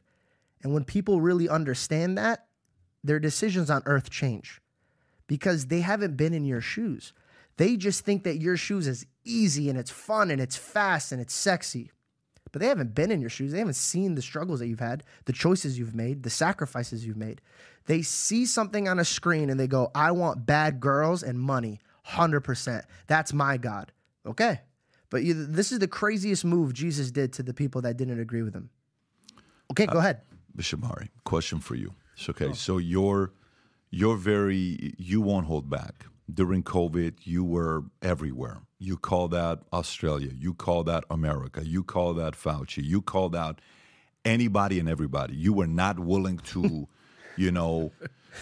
cave to the mob and the establishment. And people found you. To the average person, you're not a Bishop Assyrian. To the average person, you're the man that speaks the truth. Oh, he's Assyrian? I did not know that, right? That's kind of how you're known to most people around the world. Why do you think... just 50, 60 years ago, Christians, there was 4 times the amount of Christians as Muslims, 3 to 4 times the amount of Christians as Muslims. Now it's about 1 to 1, okay? It's a little shy of that. Christians have 2.1 kids per woman. Muslims have 2.9. Muslims are out there, God forbid you say something about the religion of Islam, you will be destroyed by not 1 or 2. They will come after you if you say anything about them and their faith. Why do you think the Christian religion has hit a wall and it's not growing at the levels that it was? I can give you the growth rate here, the population growth rate for Christianity. 1.18%, okay, is what it is right now, Christianity. 1.18% is what they have. Within it, the fastest growing one is 1.88% Pentecostals. Then the next one is evangelicals. Then at the, you got Catholics at the lowest one, 0.93. Catholics are growing at the lowest. Islam on fire, growing the way they are. The way it's going right now in the next 30 years, majority of Senate, majority of House is going to be Muslims. Why do you think Christians have flatlined and Muslims are growing the way they are? The Lord Jesus did say, when we read in the book of Revelation, he said, my church in the end of times would have walked away from me. See, when you look at the Revelation chapter 2 and 3, it talks about the 7 churches in Asia, and it begins with Ephesus and then ends up with Laodicea. These names are all of Greek origin. Now, it began with Ephesus. That was the first era, the first century, which is the beloved one. But it ended up with the rebellious one. I believe nowadays the church in general, the universal church in general, is not seeking the true Messiah. It has created a Christ that follows her instead of her following him. There is so many factors that are happening within Christendom. That's why it ended up being maybe so weak. In the face of 2020, what was happening on a global level, all church leaders, maybe just a few, very few here and there, all of them agreed, all of them supported, and all of them encouraged their flock to adhere to what was happening. Yet it was really very, very clear. Everything was actually planned. It was a plandemic instead of a pandemic. But the problem is, the moment the church loses Christ, the church loses her power and authority. Everything comes from the Lord Jesus.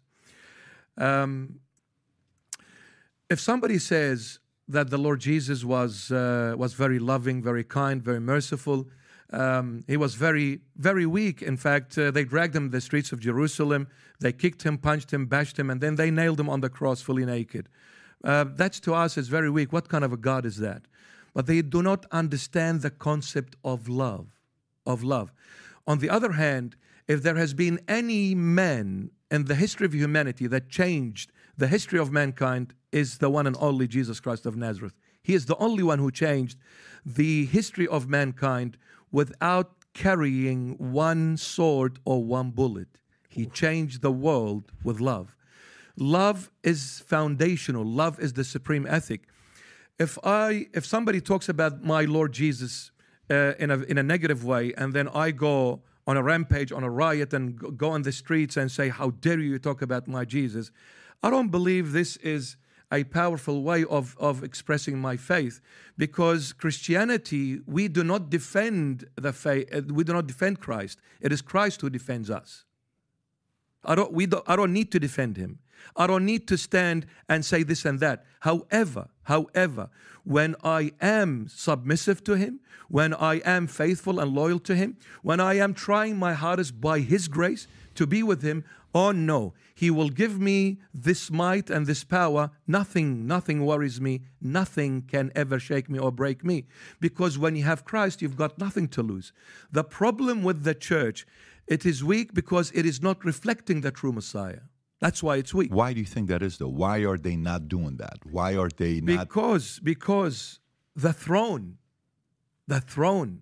We've sat on high places, and those thrones are dangerous. They can change minds and hearts. You see, it was at the time of the Lord Jesus. History is repeating itself once again. When the Lord came, he went into the temple, and that temple was his. But what did he say? He said, My house is the house of prayer, but you have turned it into a den of thieves. You have turned it into a den of thieves. And in fact, he spoke about the house twice, and one was in the Gospel of John and the other one in Matthew. In John, that was the beginning of his ministry, and in Matthew was the end of his ministry. In the beginning, he said, my Father's house is the house of prayer, but you've turned it into a marketplace, buying and selling. But when he came to his house, he said, my house is the house of prayer, but you've turned it into a den of thieves. Now, what is a den of thieves? What is the house associating to Jesus Christ? What is associated with Christ is glory. And what is associated with his Father is love. That's why when it comes to love, there is buying and selling, because you will never buy something that you do not love. You will only buy the things that you really love. But when it comes to the Lord Jesus, it's to do with glory. And what is Christ's glory? The cross. You know, it takes power for someone to deny themselves. A weak person cannot deny himself or herself. It takes wisdom, it takes power for me to deny myself and live for the one I love. Christ is the leading example in this. He died in order to say, I lived for you, Patrick, and Vinny and George and me and all of us and the entire world. And for me to live for you, therefore I gave my life up for you, to say that this is the true love. In this, no one can argue, no one can fight. Maybe I can force someone to love me, but I cannot do it freely, forcefully. And when I force someone to love me, the moment they have the opportunity to attack me, rest assured they will never hesitate to do so. But the Lord wants people that choose to be with him, not forcefully be with him.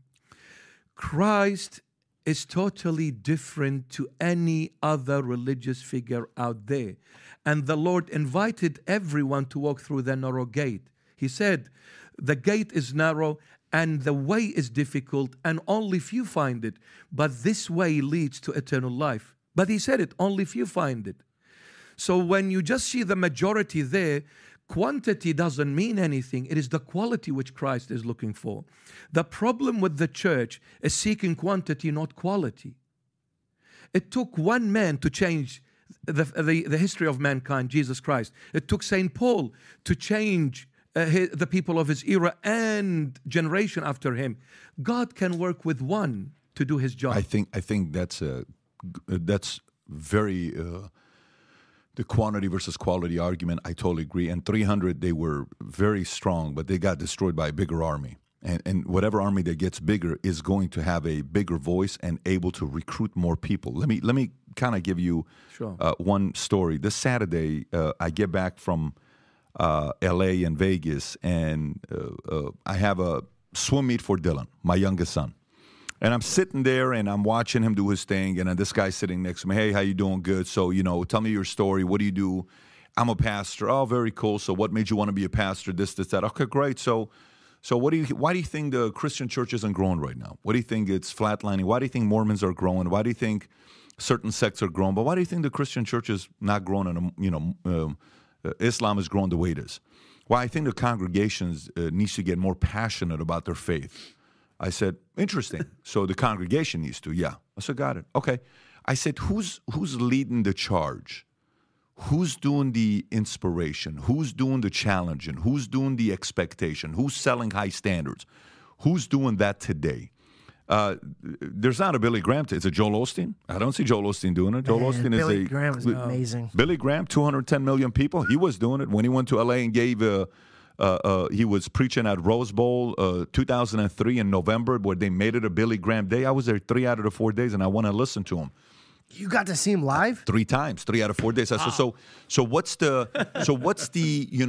the a person from the pulpit that's doing it? By the way, I've only had one pastor ever on my podcast and a preacher.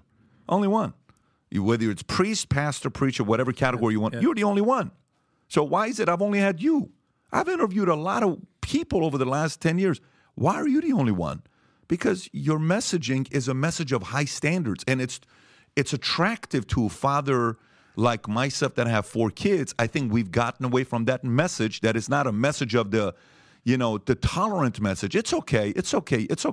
Yes. And then we went back in for having a conversation. Unfortunately, I couldn't finish it because I had to come back for Dylan's baseball party at the house. But what do you think about that part, where the leaders of many of these churches are caving to being too tolerant and accepting of everything and let anybody in? I mean, the Pope just had a group of transgenders over at the what do you call it? For luncheon? A luncheon? And then he's saying, hey, we need to be asking theologians to demasculize the Catholic Church. He urges religions to unite against environmental devastation. A lot of these weird things that he is saying, which is let's be more tolerant, let's be more tolerant, let's be more tolerant. So do you think that could be one of the reasons why the church isn't growing the way that it used to be?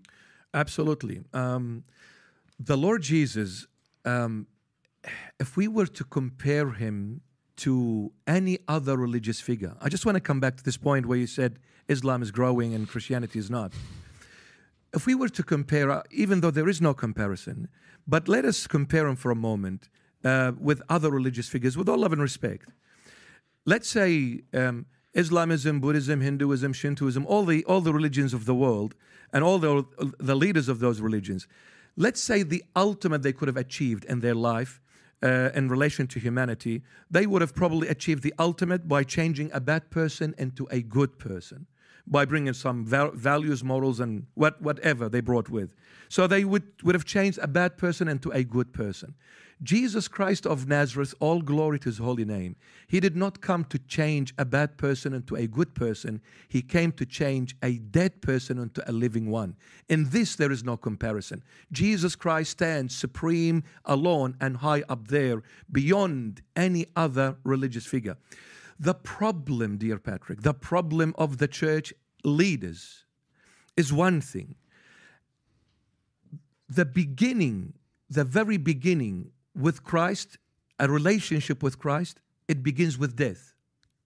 He said, carry my cross and follow me. And this is what I meant to say when he said, my house is the house of prayer, and you've turned it into a den of thieves.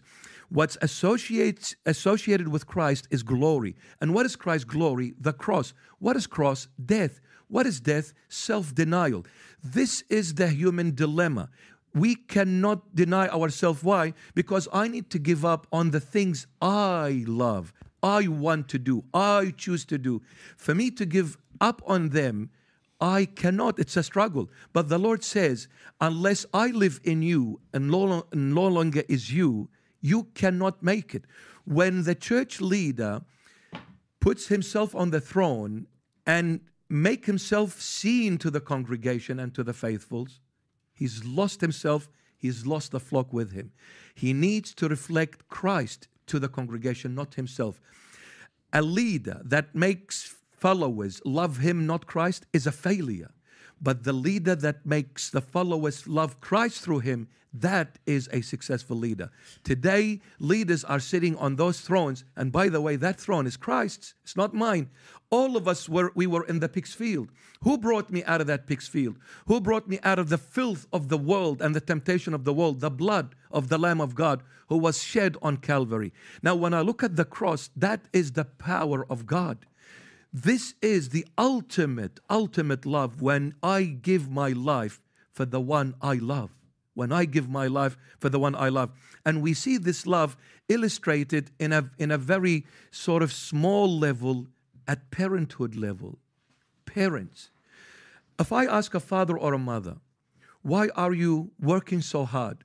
What are you trying to do? I'm running, I'm doing this, I'm working 24/7 nonstop because I want to provide a good future for my children. I want them to be healthy. I want them to be prosperous, successful. I am devoting my time and sacrificing that time, which is life, for my children, for their well-being. Why are you doing this? Is this weakness? No, this is the heart of strength and power. When you give your life for the one you love. The problem with the church, the moment the leader is seen not Christ, there is no power in that leader, there is no power in that church. The current of the world will wash it away. And this is what we're seeing. You know, when pandemic hit, I always say this. I'm not judging. If anything, I'm judging myself. I'm not judging. God is the judge. But it hurts me so deeply and so profoundly. The Lord Jesus has been crying out from Calvary on the cross for over 1,600 years for the church to be united in Him, for the church to be united in Him. You see all these different factions, Catholics, Orthodoxy, or Eastern and Oriental. You see Protestant branches, thousands of branches in there. The Lord is saying, unite, unite, unite. Till this very moment, we haven't put a smile on the Lord's face by uniting in His name. But when the vaccine came, when the pandemic came, all church leaders spoke the same language. Amazing. We did not unite for Christ, but we united for Satan. Now, to me, Christ is missing. Christ is missing. You know, certain people came out and spoke about what was happening in the world. I know their backgrounds. It doesn't take a genius to figure out who these people are and where their backgrounds are. How come, like, someone in this influential position who is well-educated and well-informed and embedded in scriptures and other fields, you do not know where this is coming from? You do not know. But for you to be silent, and not only silent, I wish they were silent, but they were supportive and encouraging and standing on that pulpit and encouraging the flock to follow suit. For me, this is total denial of Jesus Christ in the making, and that's why Satan has engulfed the churches and took it away to hell. I love when you speak, man. I just want to let you know. And also you're playing that. It's like you have this sauce with you where you're like humble and meek, but then also you got that like righteous sword. Well, we have to be. I love it. I was reading Mark yesterday. I brought this up twice because I was studying because I felt like for some reason something in Mark was going to be popping up, and it did. Jesus takes a few disciples up to the top to meet Moses and Elijah. And they're freaking out, man. They're messing up in the presence of God and the prophets. They're messing up. They're like, we'll stay here and we'll build this and we'll do this. They miss the mark. And then the other disciples that are not even involved in this are down there. And then when Jesus comes back down, he goes, hey, what's up with this? I'm paraphrasing to have fun. What's up with this nonsense? What are you guys saying down here? And they're like, well, we're saying that disciple can't cast out demons, and I'm a little bit better than this disciple and this disciple. And he goes, hey, whoever wants to be first will be last. And whoever is last will be first. Amen. And then right after Jesus gets crucified, And actually during it, Peter, the disciple, the one that everybody believes was built on, first thing he goes, I'm going to give you the keys to heaven. And then he goes, Satan, get behind me. Immediately, God compliments him, and then he falls short because he's like, God, you don't need to get crucified. And then after the crucifixion, the disciples, they got scared. They ran away. Doubting Tom didn't get his name until he made him put his finger through his hand. These are the disciples that are consistently missing the mark. And what I'm just trying to prove is that no one's perfect besides Christ. But there's very, very broken people that are doing the wrong things, but they're still doing the will of God. Because God doesn't use perfect people for his will. He used broken people for his will. I mean, even King David was a shepherd's boy. I've heard all of these stories, guys. I mean, you're talking to a guy that's been, I'm not, what I'm asking is a different kind of a question. I'm asking, what is so much more attractive to the youth of the Muslim religion that's being attractive to them, that is getting their attention than Christianity? What is it from the way it's being presented that is fallen more on them to say that, these guys seem to be more serious about it than those guys? Those guys seem to be winging it. Christians, they'll all say the right things, and I'm not talking about you. I'm talking about majority. But those guys seem like they're true believers. They're 100% in it. Yeah. Why is that more attractive, and why is it growing the way that it is? They were far behind. It's fourth quarter. We have a 3-4 touchdown lead, and then boom, tie game. I got an idea for you. When I talk to you, you're very number oriented, right? You're like, you want the army. Yeah, I feel like you're everything about my life. So listen, I was in LA this last week. I did 5 podcasts. I don't know how many I did. I did a few of them. So I was with Bradley Martin on Thursday. Phenomenal conversation. Very different. He's great at his job. Then I was with DJ Vlad, who interviews hip-hop guys, and we had a great time, okay? 6 million subs, great conversation. Then I was with Lewis Howes, and Lewis Howes, this is the first time anyone's ever interviewed me where I break down crying. And the question is like, what question would make you cry? The only thing that made me cry is the conversation about God. My entire life is about how much grace he's had and how much he's changed my life. My confidence and whatever swagger that people think I have, it's only coming from one place. Amen. Period. There's no other place that's coming from. Having said that, he's wired me in a different way than maybe he's wired you or anybody else. I look at the world in a different sense. I think generals typically think strategy, and they think about how to win war. And I think if you subscribe to the thought that there's a spiritual warfare going on, and you're just going to go there and be whimsical about it, you're going to lose and you're going to get destroyed. You're going to have to be, I don't think Jesus said, hey, just have faith and I'm going to pay your bills. Just have faith and you guys are going to know. I think he's going to say, hey, like I subscribe, a big part of my life was pray as if it's up to God, but work like it's up to you. And I want to know what I can do about it. I'm already part of the faith side. I'm there. I want to know what I can do to spread the message, and as well as on top of that, to see why other messages are being received stronger in a way that's getting people to say, you know what, I'm kind of connecting with you. I'm kind of connecting with us. I'll give you an idea. Like Bill Maher right now comes out in TMZ story. Bill Maher says, be aware of Christian nationalism. Okay, there's a lot of interesting Bill Maher says. And sometimes he just comes out, but if there's one thing about Bill Maher, he's going to tell you what he's thinking about, okay? So Bill Maher loves the Christmas season, Xmas, not Christmas, Xmas season, because it's fun, But he's alarmed at all these people who embrace the religious element to a point they want to shove it down everyone else's throat. The Real-Time host launched on the growing number of Republicans, now led by freshly minted Speaker of the House, Mike Johnson, who want to turn America into a Christian state. Although Johnson and many other Republicans have promoted official religion to the U.S., Bill notes that they've forgotten about the whole separation of church and state, and then he goes into saying all these other things. Bo Baird says, I'm tired of this separation of church and state junk. Seems pretty basic. The country was founded on the freedom of religion. It's ingrained in our Constitution, first up on the amendment roster. Yet an alarming number of Republicans are hell-bent on breaking that wall, separation of church and state. So in America, like, wow, you know, what are you guys talking about, man? This Christmas, I just want to have fun. Don't put this pressure on me and doing all this other stuff. It's like, but imagine you did that with a different religion. Imagine you took their holidays. You're like, yeah, we don't want to do that with your God, but we're going to make it X. Like, imagine putting X over anything Muhammad did. They would outrage. They would burn down what you did. Yeah. It's disrespectful. No one should ever do that. Because it's written. It's already written. 2,000 years ago, God said this is what's going to happen. And I think what you're having a hard time doing is swallowing the fact that God said this is how it's going to happen. There's going to be less of us. And during the ends time, there's going to be a lot more selfish people doing selfies, doing things that they want to do. A lot more people have a lot more access, a lot more power. It is written this way. Regardless if we all stood up high, gave up all your money, gave up all your power, gave up all your throne, it is written. It's done. There's nothing we could do about it. But what we could do is give people the good news.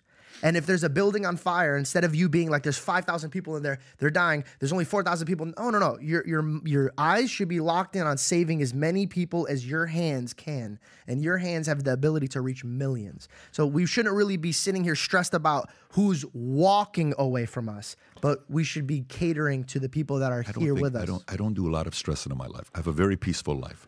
You seem stressed.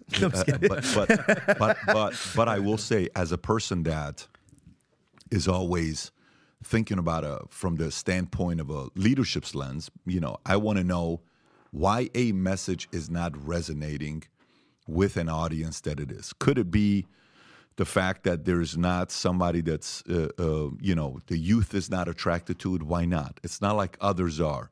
Because, again, to me, Mormons are growing exponentially. They have a lot of pride in what they stand for. They're very loud about it. They're very united about it. They're very, you know, collective about it, and they protect each other. If somebody's doing something, I got your back. What business are you in? I got your back. What are you doing with this? We got you. What do you got going on? We got you, right? Muslims are the same way. So, and to me, on the Christian side, it's kind of like a little bit of the Assyrian side. It's kind of like, hey, you know, do your thing and all this other stuff. And there's a bit of, in my opinion, the standards being dropped and compromising too much. Yeah.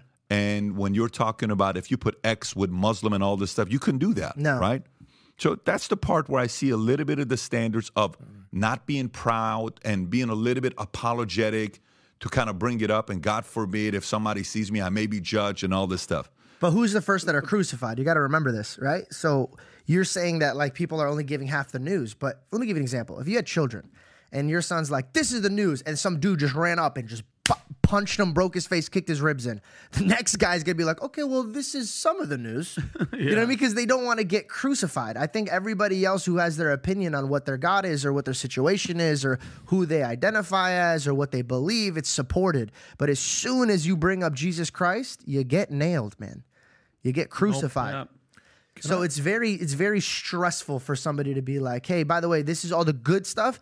And then when it comes down to the part where you know this is the last guy who brought this up, got beat up, it's terrifying. You're shaking because some people don't want to get killed or murdered. Because remember, Jesus said, and this is a really crucial thing, especially nowadays we're dealing with this. Just because you didn't murder a man with his cold blood didn't mean it is not the same when you murder his character. And people are murdering people's characters minute by minute, second by second. Unpack that. So let me give you an example. You did so much good for your community. But then I'm an Assyrian man. I go into my community. I'm like, yeah, Patrick, all he does is talk about himself, blah, blah, blah. This is that. He doesn't even care about the Assyrian people. He does this. Now, as an Al-Turai, they look at me. They go, well, you know, George works with them, and he's with them, so he knows. So then they run to the other people. Now, all these other people, like, you wouldn't believe what George said. He said, da-da-da-da-da, and he was with a man with a cloth. So you're murdering their characters. I fully agree with that being one of them. Yeah. I fully agree that's one of them, character assassination, fully. Yes. You were going to say something. Christianity is not going to resonate in the 21st century with a lot of people of the 21st century for one reason. But that's one side of the story. If I have the time, I want to share the other side. One is, there are three kinds of cultures, if we speak about cultures, no more, no less. There is the theonomous culture, there is the heteronymous culture, and there is the autonomous culture. These are all Greek names. Theos means God, nomos, law. So theos, law, God's law culture. And there is heteros, another, law culture, and there is the autonomous self-law culture.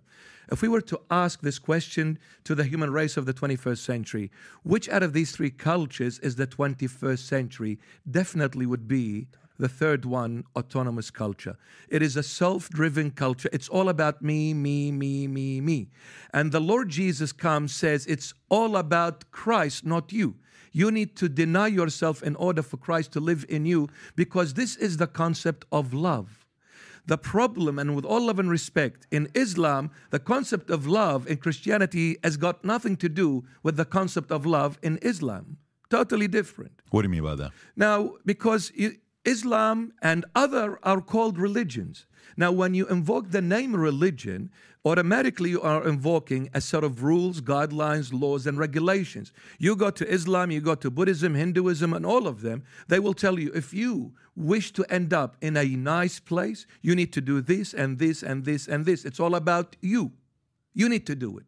When you come to Christianity, John 15:5, the Lord Jesus says it and lays the foundation so clearly, and he says, without me, you cannot do anything.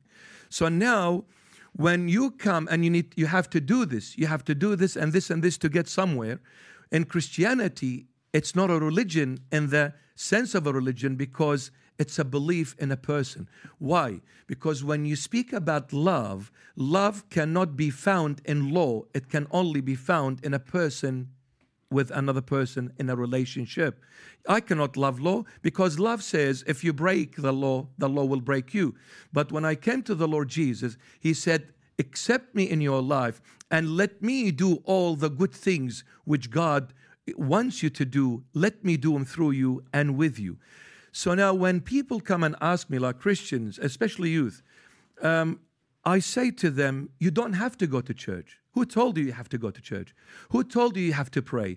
Who told you you have to read the Holy Bible? Who told you you have to fast? They got a shock. They go back and change color. Oh, that's coming from a bishop? Really? They feel good at the beginning because it's a relief. Oh, I don't have to. Thank God. I'm going to go and tell my mom and dad, get off my case. Don't ever force me to go to church. And don't tell me you have to go to church. The bishop, the good-looking bishop said, don't go to church. So now, but then I say to them, I'll ask you this and be honest. Do you love the Lord Jesus? If you're going to say yes, then if you love him, you have to go to church. If you love him, you have to read the Holy Bible. If you love him, you have to pray. You have to fast if you love him. So with an autonomous, with a self-driven culture, autonomous culture, it is very difficult to give up on me in order to live for Christ. That's one side. On the other side, again, we come back to the church of the 21st century. It is Laodicea, the final stage of the church. The Lord prophesied over 2,000 years ago and said at the end, my church would have gone against me. It's a rebellious church.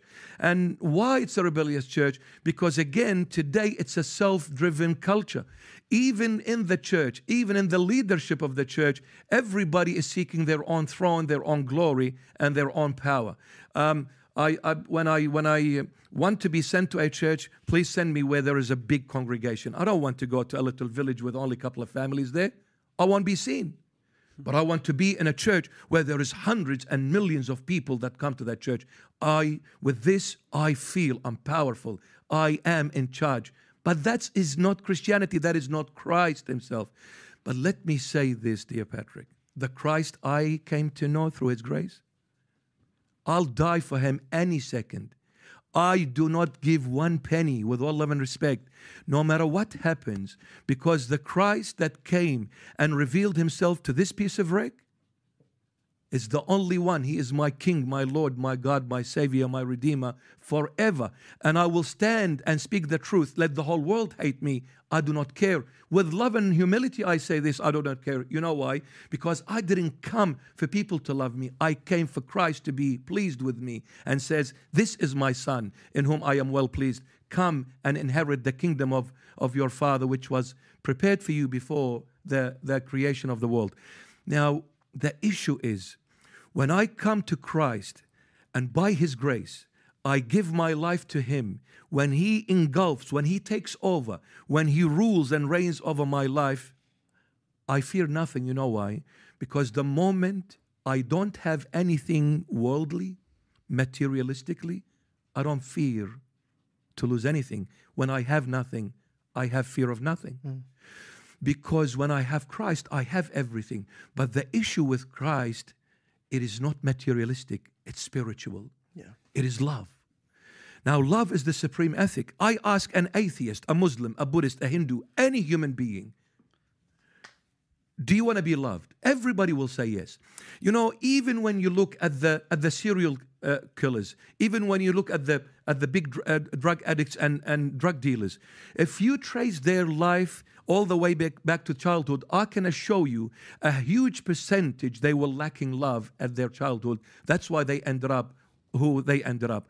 It is the love that forms and shapes and molds a human being. It is that love that never fails. It is that love that never dies. Christ is calling us to love Him. He is not calling us to follow a set of rules, guidelines, and regulations. And let me say this to all the religions of the world.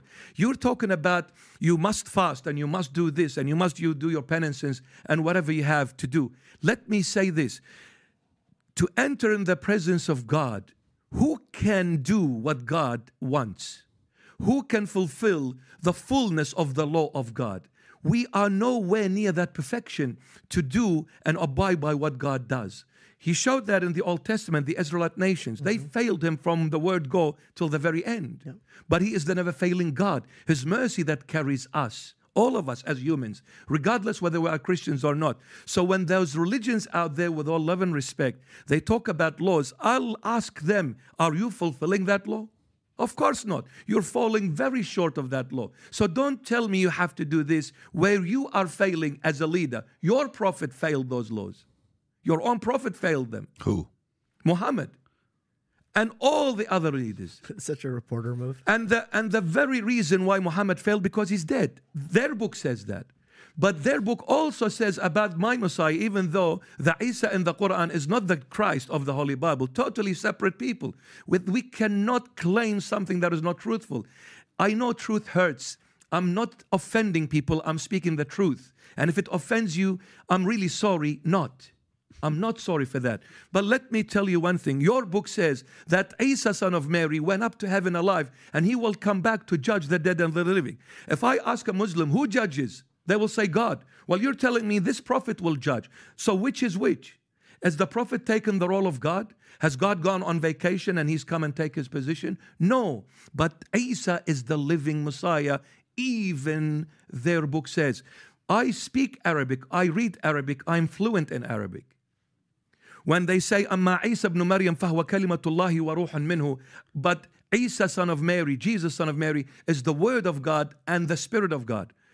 Now let me ask you, my dear Muslim, if you're claiming Isa is a prophet, then how come all the other prophets which you believe in Moses, you believe in Isaac, you believe in all the prophets of the Old Testament, how come none of the Old Testament prophets were referred to as the word of God, except Isa? Why? How come all the prophets and every single human being on the face of this planet was born of an earthly father and an earthly mother, yet Jesus, son of Mary, was born in a virginal birth? Through a virginal birth, He has an earthly mother, but has no earthly father, for His Father who art in heaven. Why? This raises question marks. How come this man is different? His birth is different. His life is different. Even His end is different. He went up alive. And He will come back to judge. Because He is different. That's the whole story. He is different, my dear friend. You need to come and seek the true God with an open mind, open heart. Don't be fanatic about your faith. And I say this even to the Christians. The moment we become fanatics about our Christian faith, we've lost Christ. We've lost the true reflection of Christ. And you may say, well, I'm a bishop. I'm different maybe to some Christians that live in this blessed country of America. who are from a Protestant branch. I come dressed up like a Ninja Turtle. I call myself a walking tent. But hey, how come a Protestant? How come other Christians? How come a Muslim? How come a Buddhist? How come an atheist is listening to this good-looking bishop? Why? Because the day you and I, dear Patrick, and all of us, the day we give our life to Christ, surrender to Him and say, Lord, it is no longer I but you. I know I'm weak. I'll fall short. I'll drift away. But please, Lord, even when I miss out, even when I walk away from you, I'm asking you now before it happens. When it happens, Lord, remember this moment when I called and I cried out to you, Lord, have mercy on me, I the sinner, son of David, have mercy on me. When I pray, when I beg Him, when I cry out to Him, even if I fall short, He never fails because He is the living God who was revealed in the flesh. He is the Logos, the Alpha and the Omega, the beginning and the end. He is the way, the truth, and the life, and there is no one else.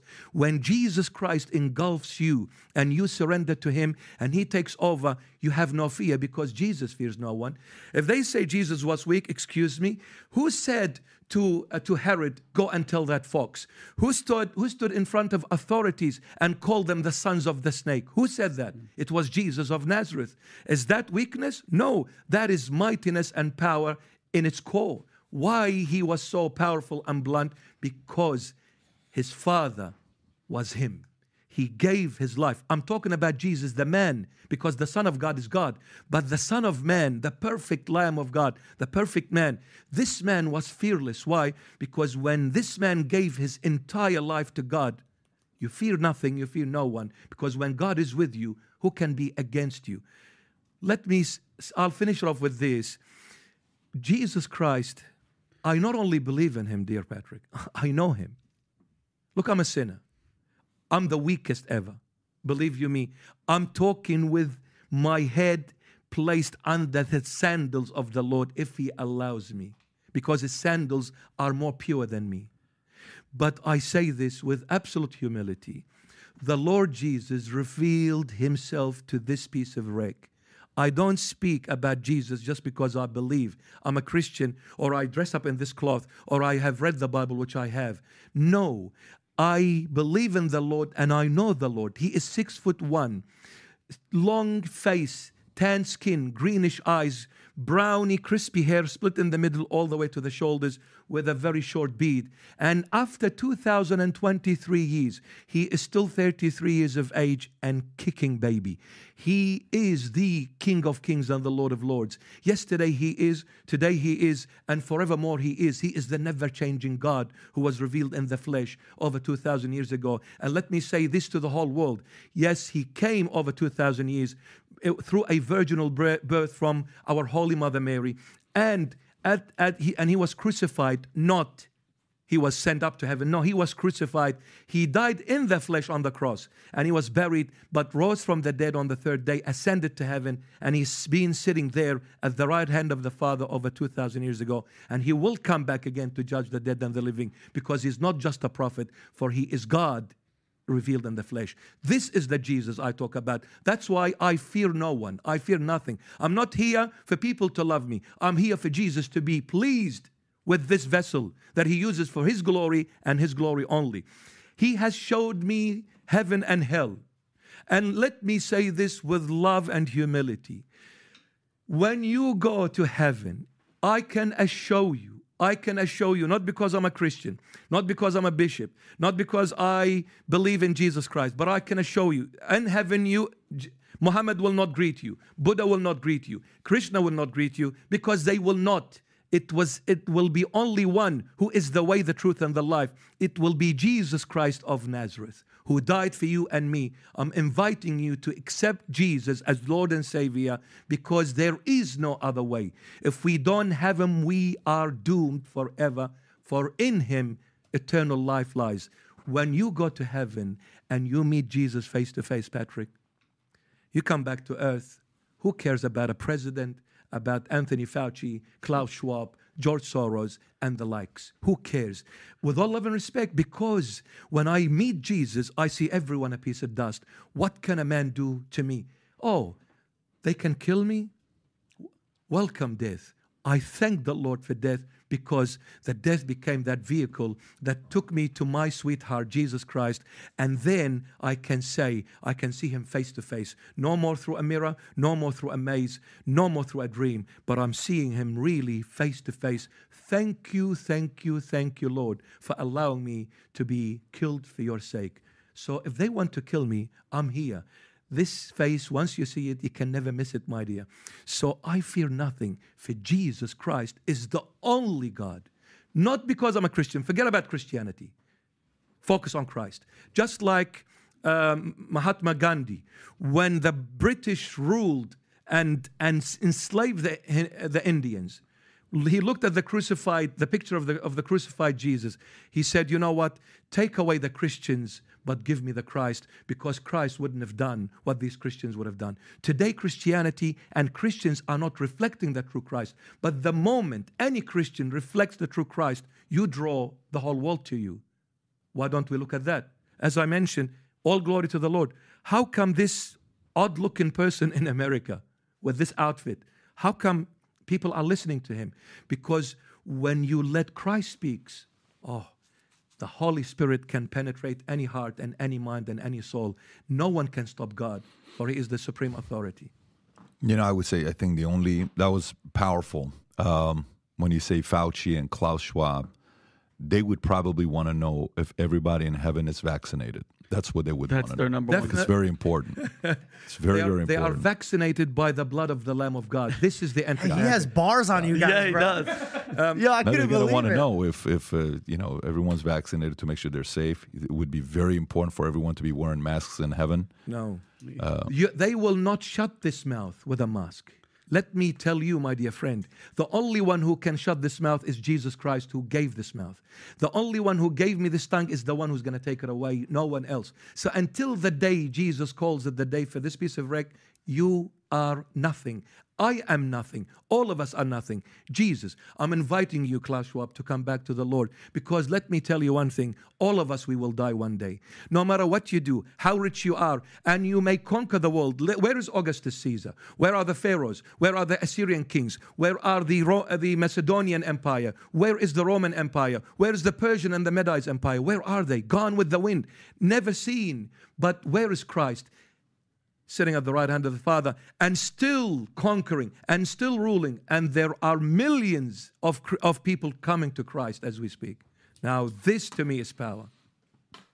This is what happens when you bring 4 different Assyrians from different backgrounds, from different Brought to part you of the by- world together. And a good The look. Holy Bible. That's right. Our name sponsor today. And Go I ahead. love how you dropped the good-looking bishop from Australia twice. Multiple times. Not twice. Multiple that's times. God's work. Has right to be there. proven. By the way, Rob, do you have that link for Bishop Mari, the GSAS? Can you put that up there, promoting the Good Samaritan Aid Society? For anybody that listened to this message and you'd like to support, Bishop Mari is asking, if there's any way you want to help, this is one way of doing it. You can donate here on this website, Yes. the Good Samaritans Aid Society. Can I also Vinny, say one thing too, what's that? Pat? As my friend, as my brother, tomorrow is your day, isn't it? What, the book? Choose Your Enemies Wisely comes out tomorrow. Amazon, Barnes and Noble. You're signing 1,000 copies, This Saturday at Barnes & Noble. and they can get those at valuetainment.com. Correct? You guys are giving them out. How's that? No, gonna they happen? have to buy it at Barnes & Noble, and I'll meet them there. But they can order it right now, Amazon, all over the place. That's only for the people that are in Florida. But Okay. tomorrow the book comes But out. this is coming you can out pre-order tomorrow. on Amazon. Yes. I'm proud of you. Congratulations, appreciate Pat. you, man. can't- This Pat, I'm not gonna lie to you. I'm not reading anything. I'm gonna listen to you when I drive, but I like but it. not at night because you got that soothing like I'm gonna crash. But Pat, I'm proud of you. God bless you. My man. This is awesome. My man. By the way, this is so cool, man, for us to do this. I appreciate everybody coming out. You had the longest drive. It was, you were 3 exits away. Some of us were half an exit away. Some of us live here. But whether you're Assyrian or not, our audience is not an Assyrian audience. Yes. So 99% of people that were listening today, matter of fact, run a poll, Rob. Can you run a poll? Yeah. Are you Assyrian? It's just simple. Yes, no. What's Okay. Assyrian? hey, That's the question. what's What's Assyrian? Yeah. Oh, God. Go watch that. Run beginning. a poll. I'll bet you .0004%. I think we have to wait just 30 seconds because I just want to know. I'm very curious. I actually want to know what percentage. I'm gonna say, It's how much would all you have to the guess? Syrian it's gonna dads be are like touching the 99-1? screen. They're like, how do I? Yeah, what would you get if you had to guess, I'm Bishop? If you telling guys you, had to I guess, think it's 98-2. It's probably 99-1. What do you think? oh, it's like gonna that be? are listening right now. No, 99 are going to be 99. non-Assyrians. I'm gonna say that there's it's 5%. Rob, did you run the poll? I'll say 5%, George. Where Where can you I at? see it, Rob? Do I go? I think a lot of the series that are watching are probably watching it like their kids put it up on a TV.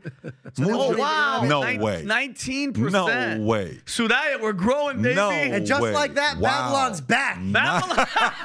Just like that. We- Bring All back it took break. was one It podcast. took one podcast, one Bishop, one George, and Pat. And Wow, me. 80-20 Wow. Assyrian. Wow. That's pretty impressive. I'm impressed. All right, It's very okay. impressive. Well, fair enough. This is good. We're making progress, folks. Sudaya, stand up. Bishop Mari, thank you so much for coming out. Janko, thank you for coming out. Always a pleasure. Thank This you guys. was a blast. Take care, everybody. Bye-bye, bye-bye, bye-bye. Wow. Guess what?